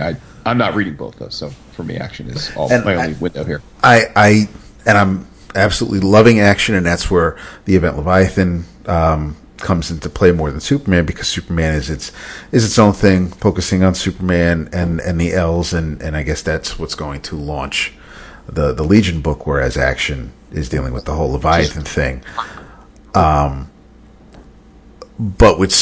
I love the art in Superman. I'm just not loving the story as much. I think it's gone on for 12 issues now, and it's been a long story, because it kicked off in the last few pages of Action Comics 1000, and then we had the 6 issues of Man of Steel, and now we still have this. And as gorgeous as it looks, it's been going on for a while. So I'm ready for that to wrap up. But Action has been pretty much nonstop. Just really enjoyable. Yeah. So those were my duds. No more duds this week. Okay. Did you? Or no, I shouldn't say did. I know you all read. I didn't put it on my list because it was the last thing I read. Warlord of Mars Attacks #1. Yes. You started to get cool. Now you're pressing my buttons. What'd you think? I liked it, but I didn't love it. I think that I enjoy the Mars Attacks books quite a bit. I think Dynamite has done a good job with those. The last arc with which we talked about, I forget who wrote it, but I thought that was a lot of fun. So when I saw the solicit, I thought, well, this is going to be stupid and funny. I mean, because it's just the play on words seems pure genius, right? They have licenses to the Warlord of Mars, and they have licenses to Mars Attacks, and they put them together to make a comic, which seems like a stroke of genius. Like, why hasn't that been done before? Making you giggle, though. It does, and so this is written by Jeff Parker, who we're fans of, with art by Dean Coates, and colors by Omi Remalante. Like I said, I liked it. I was a little disappointed though, because I thought it would be completely ridiculous and make me giggle every page, and I thought that there were too many pages without Carter and Martians. There were too many pages in the Jet Propulsion Labs in Pasadena. I just too much. I needed a few more pages of Martian ridiculousness and a few less pages of humans sitting around talking to each other. But that is not a condemnation of the series, because I think we'll probably get a lot of action in the coming issues. So, and I think Dean looks great. I think he looks great. I think he's of the EC mad school. I think he's just the right amount of cartoony and just the right amount of rough around the edges for this kind of book. So I think visually he's perfectly suited for it. I tell you, the reason I can't give this like the most resounding of high fives and say that you got to read this book is because thematically it's a lot like the beginning of Fear Agent, and that's pretty much perfect comics to me. So, like, this is a pale comparison to the start of Fear Agent to me. So, liked it, can't say I loved it. Fair enough. Mm-hmm. I think it's a good approach. I did love it, though. Sure, and I assumed as much. Also, I share a love of Mars Attacks with you. I am not particularly a fan of Warlord of Mars. Not to say I dislike him, but I don't seek out. I don't read much of the Dynamite stuff of him. Not something that grabs me generally. So I suspect you, with the Pulp love, you have an affinity for both of these properties. So this was a 1 + 1 = 3 for you. Yes. And the fact that they tied the Mars Attacks Martians into Barsoomian mythology was a big plus. Sure. This Pew Mogul was a villain in the John Carter and the Giant of Mars book, which was not written by ERB but by his son, John Burroughs. So it's touched by greatness moment, but it's not regarded as one of the better John Carter books. But be that as it may, the fact that they tied in the Mars Attacks to the history of Barsoom, and to have these things, these moonheads as they call them, being genetically engineered by a villain to attack Helium, the cultural center of Barsoom, and not only that, but the home of Dejah Thoris. I mean, I thought it was, I don't want to say brilliant, but it's one of those, why didn't I think of that? Mm-hmm. Ideas. So yeah, I loved it. I thought Coates is just loose and rough enough to make it work. Mm-hmm. Like, if you I thought it looked great. Yeah. There's a way to approach Mars Attacks, and in this case, John Carter and Mars Attacks. Like, you got to do justice to both of them. So you can't be too loose, which fits the Mars Attacks franchise, but it doesn't necessarily fit the John Carter franchise. So I think he's smack dab right in the sweet spot with this book, and I loved it. I would eat it. That's how much. Oh, good. You read it too, didn't you, Dad? I did. And no, that wasn't meant to be. I wasn't. was no hidden meaning there. No, I think it looks great. I don't have a. I chuckled whenever the Martians, got to do their ack. I think I was enjoying it up until we were on Earth, and it kind of hit more than a speed bump. It not quite a wall. Once we're introduced to Ramon, and let's hop in my car, we'll get away, and here's this dude who's going to whip out a gun. It's just there was too much of that for me, and not enough of the Martians or even John Carter. And I have a bunch of the Marvel John Carter books in a short box upstairs because Lance Kaiser actually gave me a bunch, and mostly because they were illustrated by Gil Kane. But the little I've read of John Carter, I've enjoyed. I guess I just wanted more Martians, and John Carter. Shout out to Lance Kaiser, by the way. Big Hope time. he's doing well. For real. I'll be back for the second issue because I'm a huge same. Parker fan, so I want to see where we're going. I don't know how many issues this is scheduled to be, or if it's an ongoing. But there's no way it's not ongoing. I didn't, especially with the Dynamite book, but and and it may have right. Yeah, it's like they may want it, but yeah, I think it looks great. It reads great. I just it wasn't enough for me to give it 2 thumbs up. Okay, that's fair. I give it 2 fully erect thumbs. You can have Fully erect. You can have all my thumbs. Engorged and tingling. You betcha. I don't have a time clock here, so I don't know how. Oh, it's pretty deep early. it It's is. not even We're 11 still yet. early. This is a. I'm liking this episode regardless of how we started it off because Jason talks about a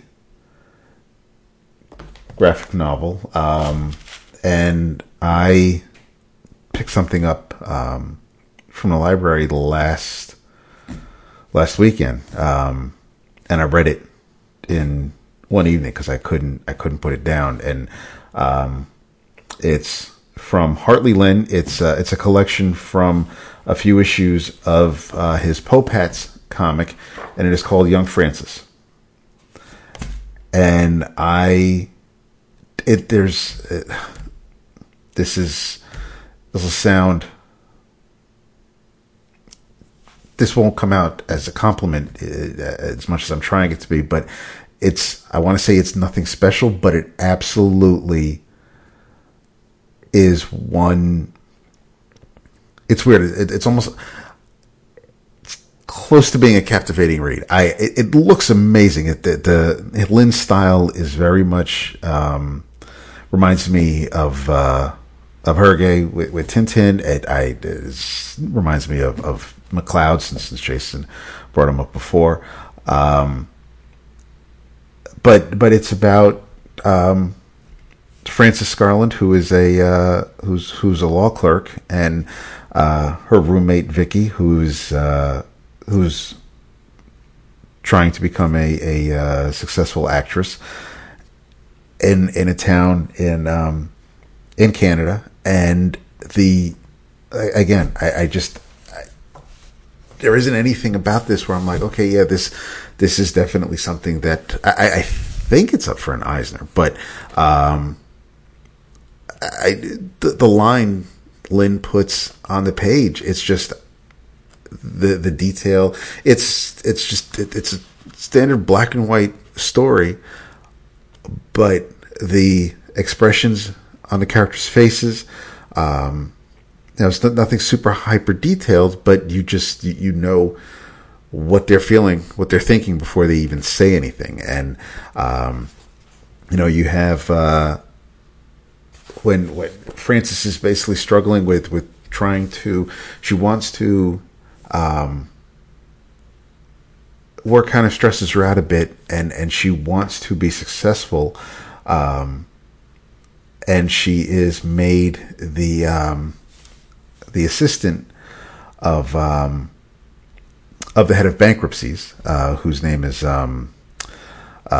Marcel Castengay, and he is drawn massively. He is a hulk of a man, and he's a man. He's I mean he's huge compared to everybody else, but he's a very thick, stocky, two C's individual. But he's very he's muscular. He's matter of fact, and he doesn't own an umbrella or a hat or an overcoat because there's an underground mall that connects their building to the hotel that he lives at. So he never has to worry about getting caught in the rain. But she pina coladas. He actually, they do show him drinking Cosmopolitans, but I don't know if he likes getting caught in the rain with pina coladas. But they do have Vicky ends up getting out to California, to Hollywood, and there are conversations that Francis has with her, and because Vicky becomes the lead on a show called Bad Prosecutor, where she becomes a DA who's also like a vigilante, and so it's completely just batshit insane and makes no sense. And Francis doesn't mock the show, but when Vicky mentions Francis and what she does to the showrunners of the show, and they want Francis to write some stories so that things aren't so outrageous and outlandish, throwing something else into Francis's life that now she may have to deal with or say no to, or will she leave the law firm to do this? And again, Plane just doesn't do it justice, but it's there's no explosions. It's not a summer blockbuster. It's a very simple, straightforward story, and I was completely caught up in what these characters were doing, and the self-inflicted drama that Frances puts on herself. You don't feel sorry for the characters, but you also don't feel like they deserve anything bad that may happen to them. And their sphere of influence, or the people they know that you also meet through them at the law office, for example, with Frances, and names you had seen that she'd worked with before, and what happens to them. I was completely close to blown away. I didn't know what to expect when I started reading it, and I just thought it was going to be. And it reminds me of something like that you'd read from Scott McCloud. It is just it's very it's unassuming, and I started reading it, and I could not stop, and it's absolutely one of my favorite things I've read this year. And whereas I read Sabrina and I was like, okay, that's what it was. This is nothing like that. It looks great. I can't get the art out of my head. I love Lynn's style for this. Look at you racking up the Eisner noms this year, thanks to the library. And I have Bad Girls on the Coffee Table that I'll be reading this weekend. Shit, I love that book. Yeah. So, and I do have the Walden's Sunbeam upstairs, so I plan on reading that soon. But I'm in an OGN or graphic novel kick right now. But this was if you haven't, check it out. I definitely recommend it. It's not like it. There's like, I think maybe three overall, three different. I mean, they're all issues 2, 3, and 5 from Pope Hats is where these stories originally appeared in. So it's only I've never read any Pope Hats. I haven't either. Until now. Nope. And shout out, speaking of shout outs that we were doing before, I mean, it's only 138-ish pages. This was, even though Pope Hats is published in Canada, Young Francis is brought to us thanks to our good friend Mr. Chris Pitzer, and this is an Ad House book. Word. So this was, I absolutely would recommend this, and it's a good, it's a solid read, and it's not super heavy. It's not something that's going to take a lot of time. I was really quite pleased with it. So that's my graphic novel minute. I love it. I love it. So muscular. I look forward to hearing about all those books from you guys. Yeah. You are definitely not reading Francis. And there was. Daph, you had asked if we wanted to tag on something. Happy to. Although I don't have a ton to say about it. Yeah, I don't either. Okay. Go ahead. No, it was what I expected. It may have been 3 or 4 issues too long, but it was still. It looks cool, and I dig the main character. But I'm a Sherlock Holmes fan, so there's just it was. I'm still trying to think about how I felt about the swerve, and but overall, we are talking about we're talking about Prodigy. Yeah. The latest of Mark Miller's miniseries that will be turned into some kind of property at Netflix soon enough. It was a 6-issue miniseries. The 6th issue came out, I think, 2 weeks ago? 2 weeks ago? Yeah. It is the second of the partnerships between Miller and Raphael Albuquerque, who is certainly one of my favorite comic artists. But interestingly enough, man, peanut butter and chocolate are better together. This is it's like peanut butter and tuna. I like them both. I love me some peanut butter and always a tuna sandwich like you read about. But I don't know if mixing them's all the best. I don't know what it is, but of all of the Miller, I think it's fair to say I'm the biggest fan of Miller of the three of us, at least on the average. I enjoy his stuff the most. Of all the miniseries that Miller's done in the last 5-6 years, I think that Huck and Prodigy, which are the two he's done with Albuquerque, are the least impressive. I don't know. Yeah, I wanted to say that is the common denominator, because I was trying to think if maybe it's an issue, and I haven't started, never mind finished. I've read Magic Order because I can't find the 4th issue. It's somewhere upstairs, but I'll be reading that soon. And I read the Flash Gordon book with Parlov. I read. I did read the Empress. That was the one with Stuart in it, right? So I mean, I've read a lot of what Miller's been doing lately. You damn well should, which is the Magic Order, which is phenomenal. Yes, and I expect it to be phenomenal. But I, although I didn't read the Jupiter ones, but this one, this became apparent here, and as I was thinking back about Huck, which was their first collaboration, it's a situation where I think it didn't. I don't want to really say that it fell apart, but it didn't kind of really stick the landing for me. And Huck was kind of the same way with that, whereas Huck started off hella strong, and I loved it. And I don't know what the hell happened less than halfway through, and I was just like, you had something, and you phoned it in the rest of the way. And there were things that were here that were cool and neat, and if you saw them play out, again, like on Sherlock, okay, cool, that I get it, because you are the smartest dude in the room, and I love the whole thing with the subconscious, and everybody's trying to work on this asteroid coming towards Earth, and how that was resolved. But yeah, I think it went on way too long, and as much as I love Albuquerque, it wasn't as tight as I'm used to seeing from him.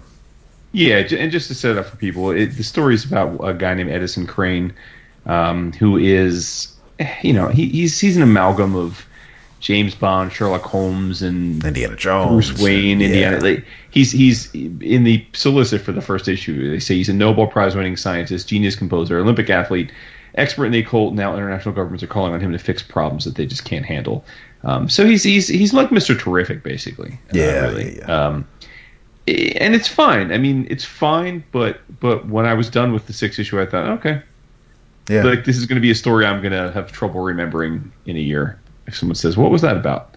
I'll remember it's about the character, but I won't remember the details. And just feels like a waste of Albuquerque's talents. But say I love you. Because even the big bad wasn't really a threat. It was just exactly. So their thing is that they hunt kids. Like, all right, well that's reprehensible, but it's not like they really.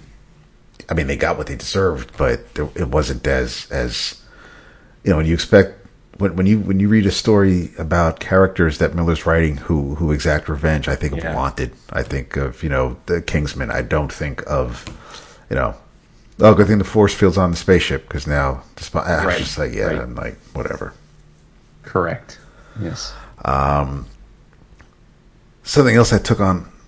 I just picked up on a whim because I think it was because I saw Ty Templeton had wrote it, and I'm pretty sure DCBS had it at half off, and it's a trade, and I did not know what it was collecting at first because I didn't fully read the solicit.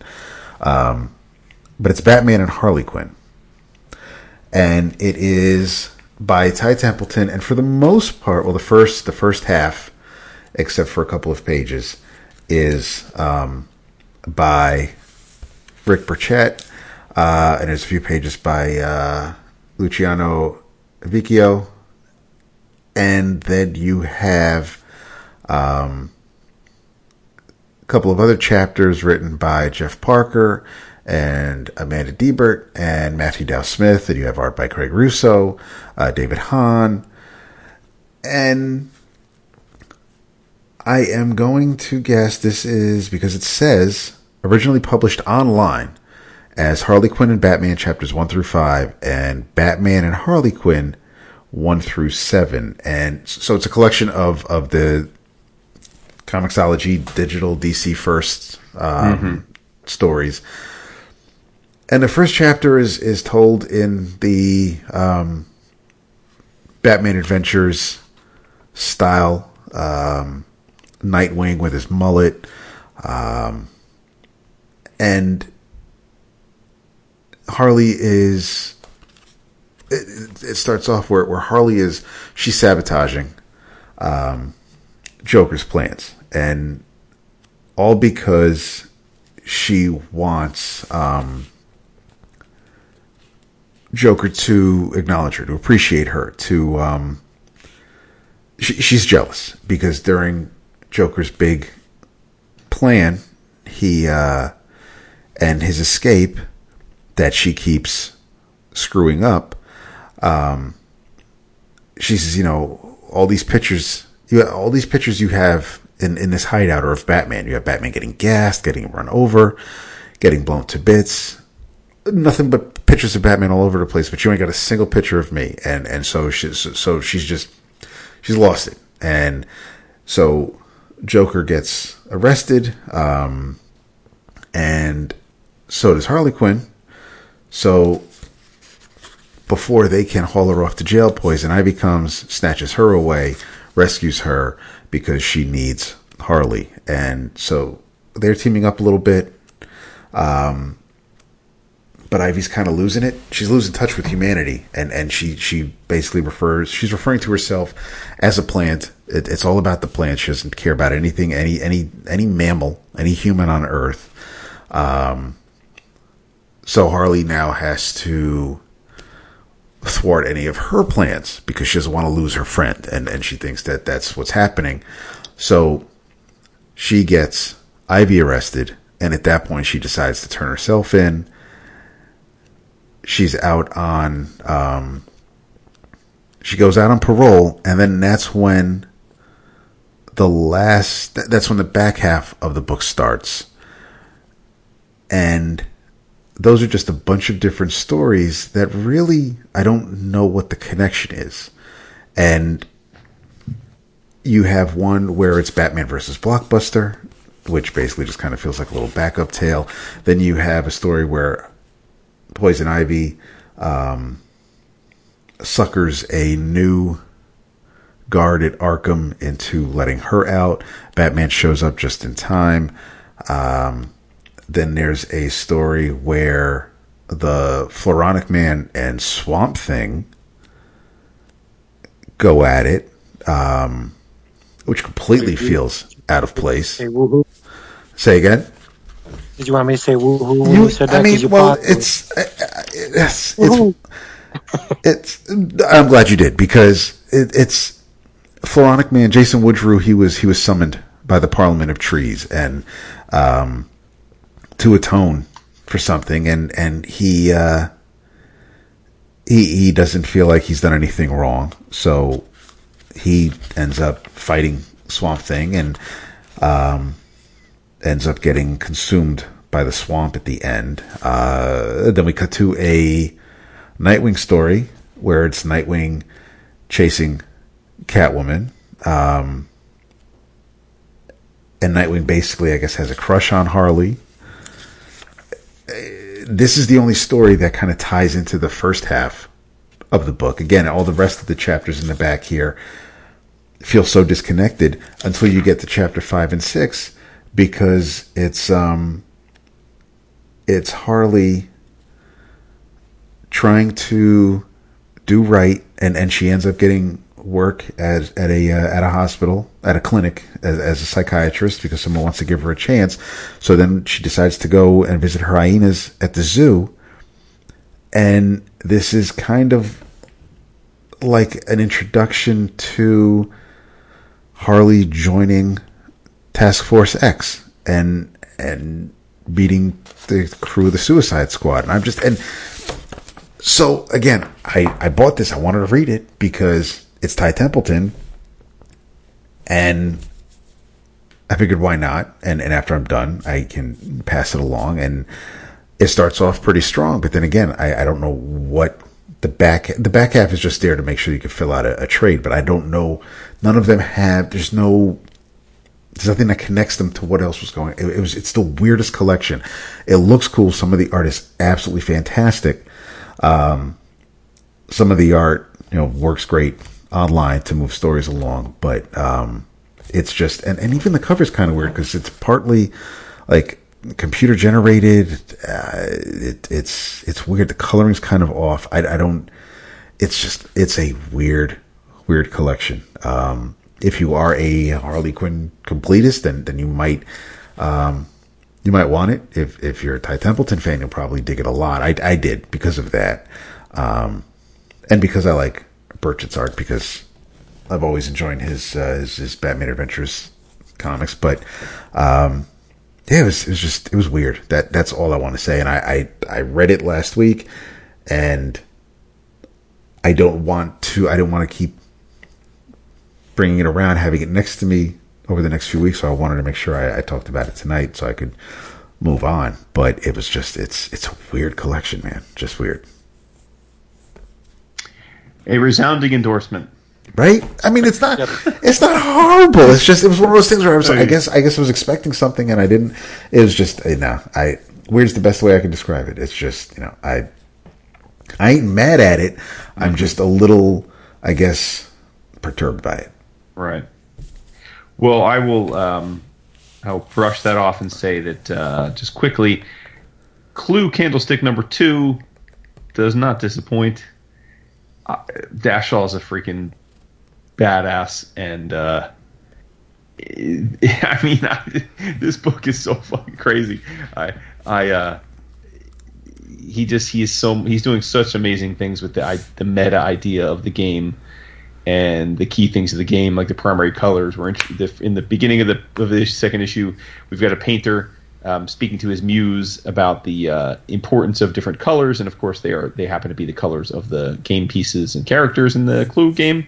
And it turns out that the muse is Miss Scarlet, and as it turns out, Miss Scarlet is a freak, and she's like a Black Widow, only instead of marrying men and killing them, she is a muse for different artists of different subjects, and she always kills the artist after they've drawn or sculpted or painted or crafted her. And so we see her going from artist to artist to fall in love with her and want to have her, and then they depict her, and then she kills them.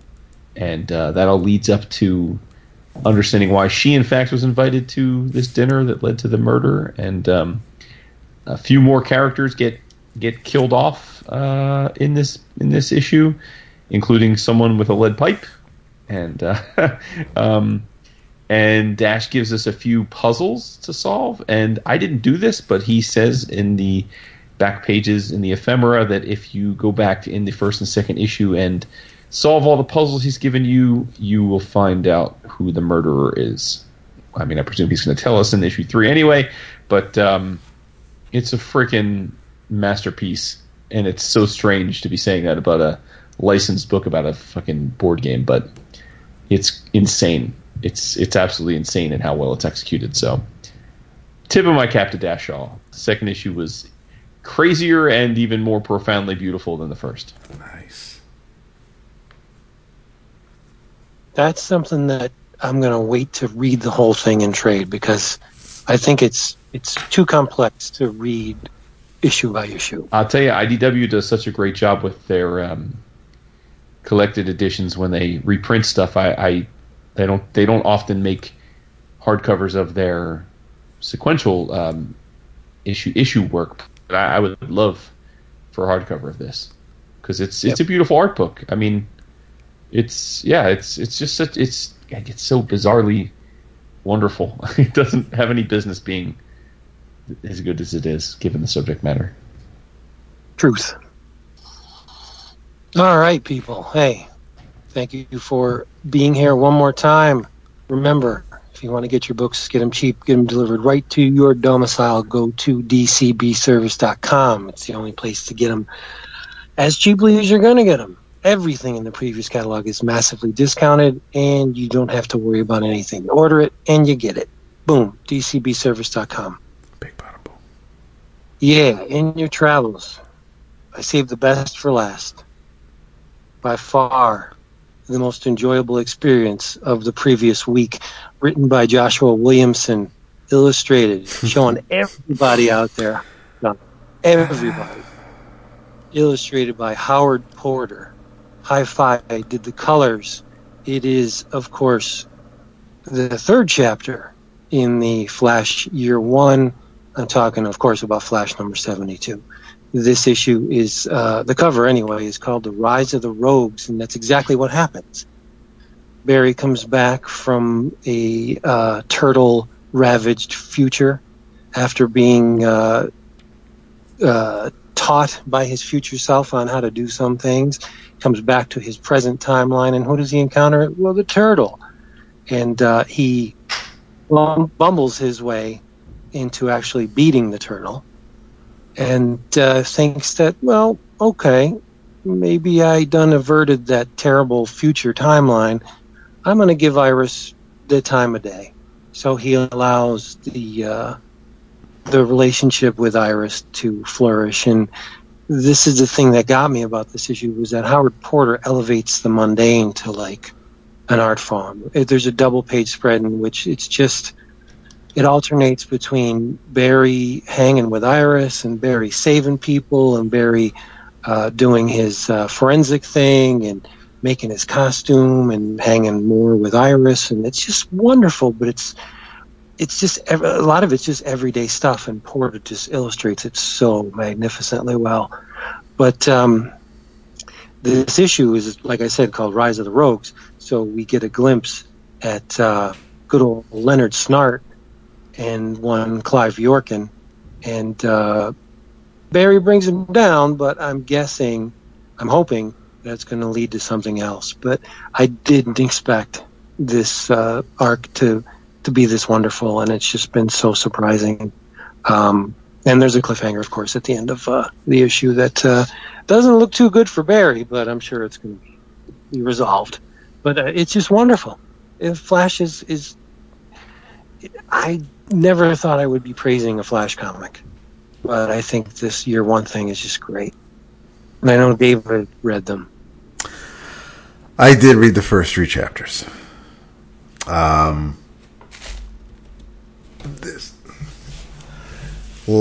Like Superman Year. All right, there are. I am a huge. I am a huge Flash fan, specifically Barry Allen, because Wally's Kid Flash for me. But I think that whether it's from Carmen Infantino drawing the character, there's just and now with the TV show, Barry's origin. You want to tweak it. That's fine. We talked about tweaking origins at the start of this episode. So, I'm reading this in a way that everybody seems to want. I guess some writers just want to leave their mark or want to tell their origin story for a character. In this case, it's Williamson and the Flash, and so here we have the Flash meeting a future version of himself, as Vince pointed out by talking about the other issues, and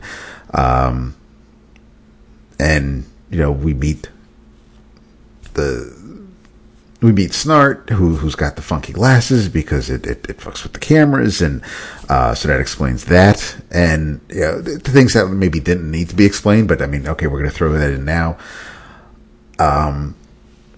I thought there were some smart things, like Barry had to make sure something covered his ears so he could hear when he's running. Wayne gave the fire department new outfits, so he'll make boots out of that to make sure that he'll be able to run without destroying his shoes. I think there were some things that were neat.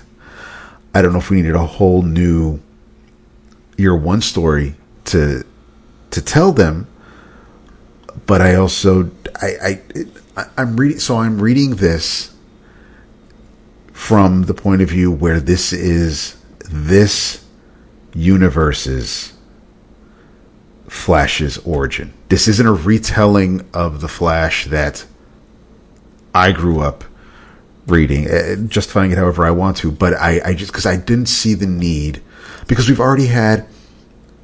we had Johns tell Barry's origin again. We've had countless retellings of not just the Flash, but Barry Allen specifically, his becoming of the Flash, and after a while you kind of get it wears a little thin, and I'm trying not to bring any baggage into it when I'm reading this.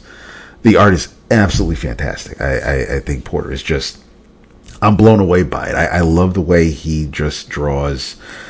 It's like Iris's t-shirt, for example, looking like a funky version of Element Lad's outfit, and it's just I like the way Porter draws people and their clothing's just slightly out of time, where it's kind of futuristic, but you could absolutely see it being worn today. I like Barry's telling of the story.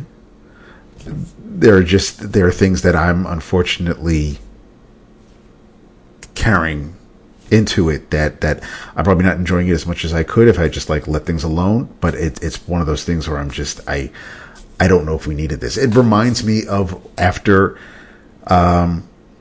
everything was moving right along with Green Lantern and the Sinestro Corps War, and then bang, we're going to have the retelling of Hal's origin, for only so he can introduce the Black Hand as being part of that origin, so he could plant the seeds for Blackest Night, and it brought everything to a screeching halt. And I wasn't current on the Flash. I would read things here and there, and I read parts of Flash War, and I read The Button back when it came out a year or two ago. So I'm aware of what Barry's doing, but I don't know if I needed an origin for Barry right now, and I read it because you're enjoying it so much, and I figured it's a Barry Allen Flash story, so I can't lose, really. I just don't know if, again, I don't know if and this is just me, if I needed another origin. But I love that you love it. I'm so glad. I really am. And I'm going to finish this. I'm going to finish this arc. The cliffhanger got me. Because I even went back to the double page spread to see maybe where it happened, and I think I did see where it happened. But I got to see if Iris walks into the apartment, and I gotta see where we're going with it. But I don't want to poop. He's going to learn that he has a healing factor. Oh, sure. You know, whatever. Yeah. I don't want. You okay? No, I don't. No, I don't. That's the thing. I didn't want. I don't want to. I know there's a heavy side. I don't. I know that Vince is enjoying it, and I don't want to. I don't want to waste any of that. I don't want anything be deflated from that, because it's not just Flash, but it's a Barry Flash story, and Vince is enjoying it so much. So I don't want to lose that bit of magic. Mm-hmm. But as much as we were tagging on that wasn't my inner travels, even though, yes, I did read the 3 issues for you, Vince, for this week. So I'm just going to say real quick, I talked about the first issue a while ago. I read issues 2 and 3 from Aftershock. If you haven't given Orphan Age a try, I want to say that you should. The art is more of in the cartoony vein. It's not a walk through hell at all. We're still following the story of Daniel and Willa and Princess, who left Dallas Town and we're heading towards Albany, because hopefully that's where they can be safe. Shades of the Walking Dead. The second issue is probably my favorite, because they stop at a mall to pick up some supplies and maybe barter with some people. People that you may not be able to trust. The third issue introduces people who are kind of referred to as animals or beasts, because when all the adults died and the kids were left, you had some kids who were kind of just left on their own, and small children who were raised by animals, so they didn't know any better, so they're more feral. And Princess foolishly thinks that she can save one of them, so that may not go well for her. But I think I think the story that Ted Anderson and Nuno Plati are telling is neat. It's, again, if not necessarily something that you'd consider a novel idea or brand new, but I think the take they're taking on it is pretty cool. And I think Plati's art, as much as cartoony as it is, and it doesn't maybe feel like it fits the subject matter, but it kind of does, because even though you may not, you may look at the art and consider that the story isn't all that heavy, there is still a little bit of weight felt here, and I think they're doing a pretty solid job. So it's another Aftershock book that I'm digging. But yeah, Orphan Age, if you haven't, please give it a shot. Respect. I have not read that yet. Couple things. Quick shout out to Excellence #2. Nice. Drawn by our buddy Kari Randolph. It was a lot of fun. Picks up, continues the arc as a refresher to people. It's a world where there are 7 magical families that have basically held it down in the society. The magic wielders are all African American or black, and but they're not in power. So it's a bit of a Harry Potter meets social struggle story. And in the first issue, we're introduced to the family and the young protagonist who kind of ascends from Padawan to full Jedi in the issue, and it's clear he is all about bucking the system and challenging the status quo. In this issue, he goes even more down that road with a very harrowing turn and a cliffhanger.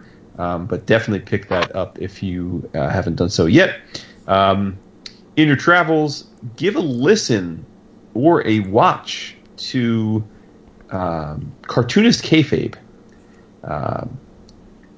For those of you who don't know what the word kayfabe means, it is a professional wrestling term, which basically means showing you what really happens. So, like breaking kayfabe is like when they kind of go off the script and you kind of see what actually is going on behind the scenes. This is a show that is it's a podcast, but it's also a video. Pat, you can listen to it as a podcast, the audio, in the same way you can find our stuff, or you can watch it on YouTube, which is what I've been doing, because it's a video show, and it is hosted by longtime friends and of the show. Both been on the show before, Mr. Ed Pisker and Jim Rugg. And their Ed McMahon is often Mr. Tom Scioli. So sometimes it's three of them, sometimes just the two of them. But those dudes are longtime friends, and they are hardcore comic historian nerds like us. And their show has been a blast. It is a ton of fun. They talk about everything from old issues of Wizard magazine to Miracle Man to Swamp Thing to you name it. But it has been a lot of fun, and I got a love for all those dudes, so check that out. And then finally, speaking of dudes that we love, Mr. Michel Fife. All 3 issues are now out of G.I. Joe Sierra Muerte, and the trade comes out in August for you trade waiters. But G.I. Joe Sierra Muerte is a must-have on the shelf for G.I. Joe marks. Listen,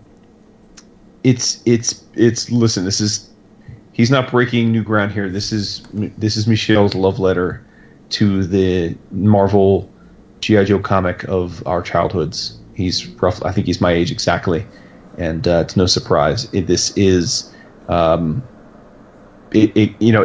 would fit into, if you had a collection of G.I. Joe reprint trades on your shelf, it could fit right in terms of chronology. It takes place on an island called Sierra Muerte, where it's the new Cobra stronghold.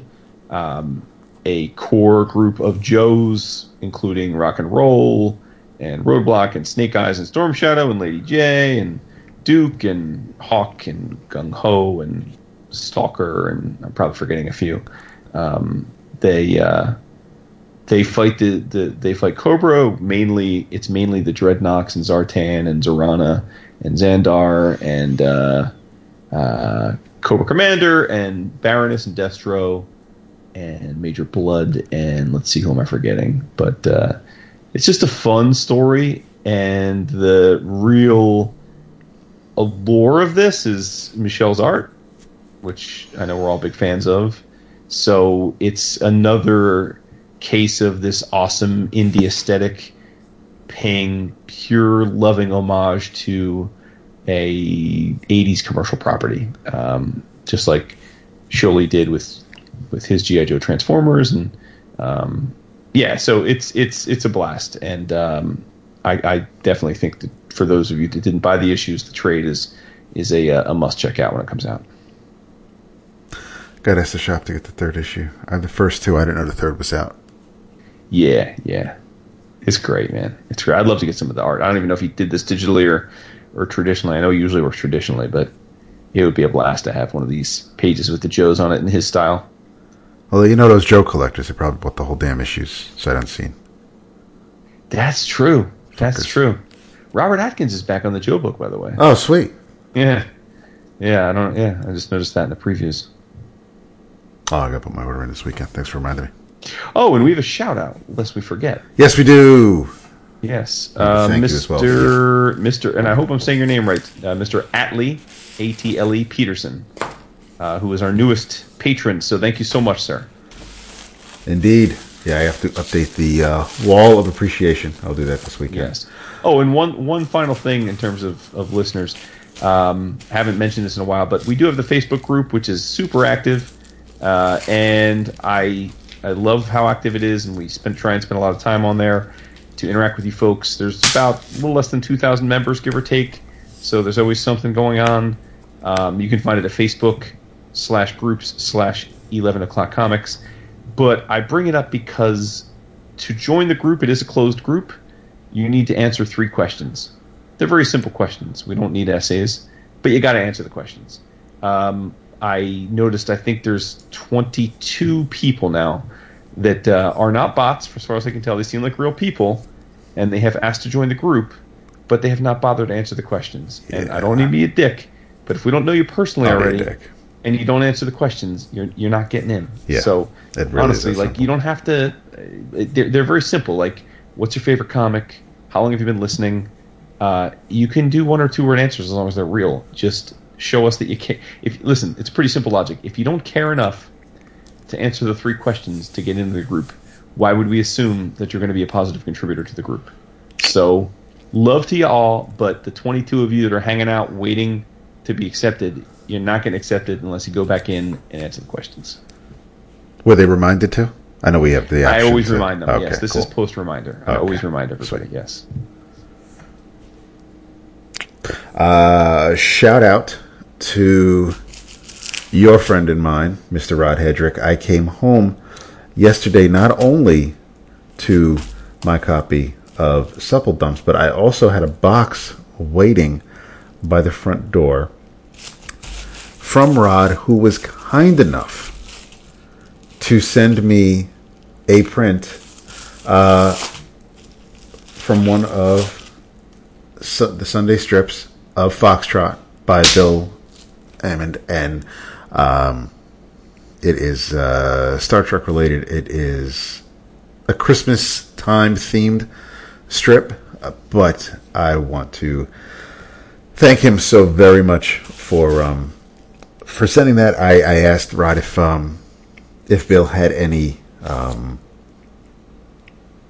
original art at the show. He did not. He only had the prints from the strips to sell. And it looks like when Rod did some research that Bill went digital exclusively in 2010. So I don't know if he has any old strips that he's selling. But I shout out to our comic strips episode. So I want to thank Rod big time for that. Shout out to, real quick on the side, to Caleb. I am drinking tonight to Mr. Vernon C. White. And on a semi-related note, shout out to Allie and Minerva. That's just an aside. So that's all I got to say for tonight. And next week is the book of the month. Is it already? Well, it's the 20th right now, so. Yes. So Thursday the 27th, we will be recording the book of the month, which is what, Vince? Saga of the Swamp Thing, Volume 1? You betcha. There you go. Alan Moore, Steve Bissett, John Totalbin, and company. It's a classic. I will be reading a couple of those issues for the first time. Nice. All right, everybody. Hey, thank you for being here with us once again. Jason said it, the Facebook group. Get in there, the Instagram, the Twitter, The Patreon. patreon.com/11 o'clock comics. You got to come there because we love you and we want more of you. And in the meantime, say good night. David. Ooh. Night. David. Excellent. I try. You Everybody, lead make us sure out. you wish Vince a good end to his vacation. But yeah, it was fun, and I hope everybody else is having fun out there, and you dudes know what to do. Do it. Bye and have fun. Love you. That's Call me. better.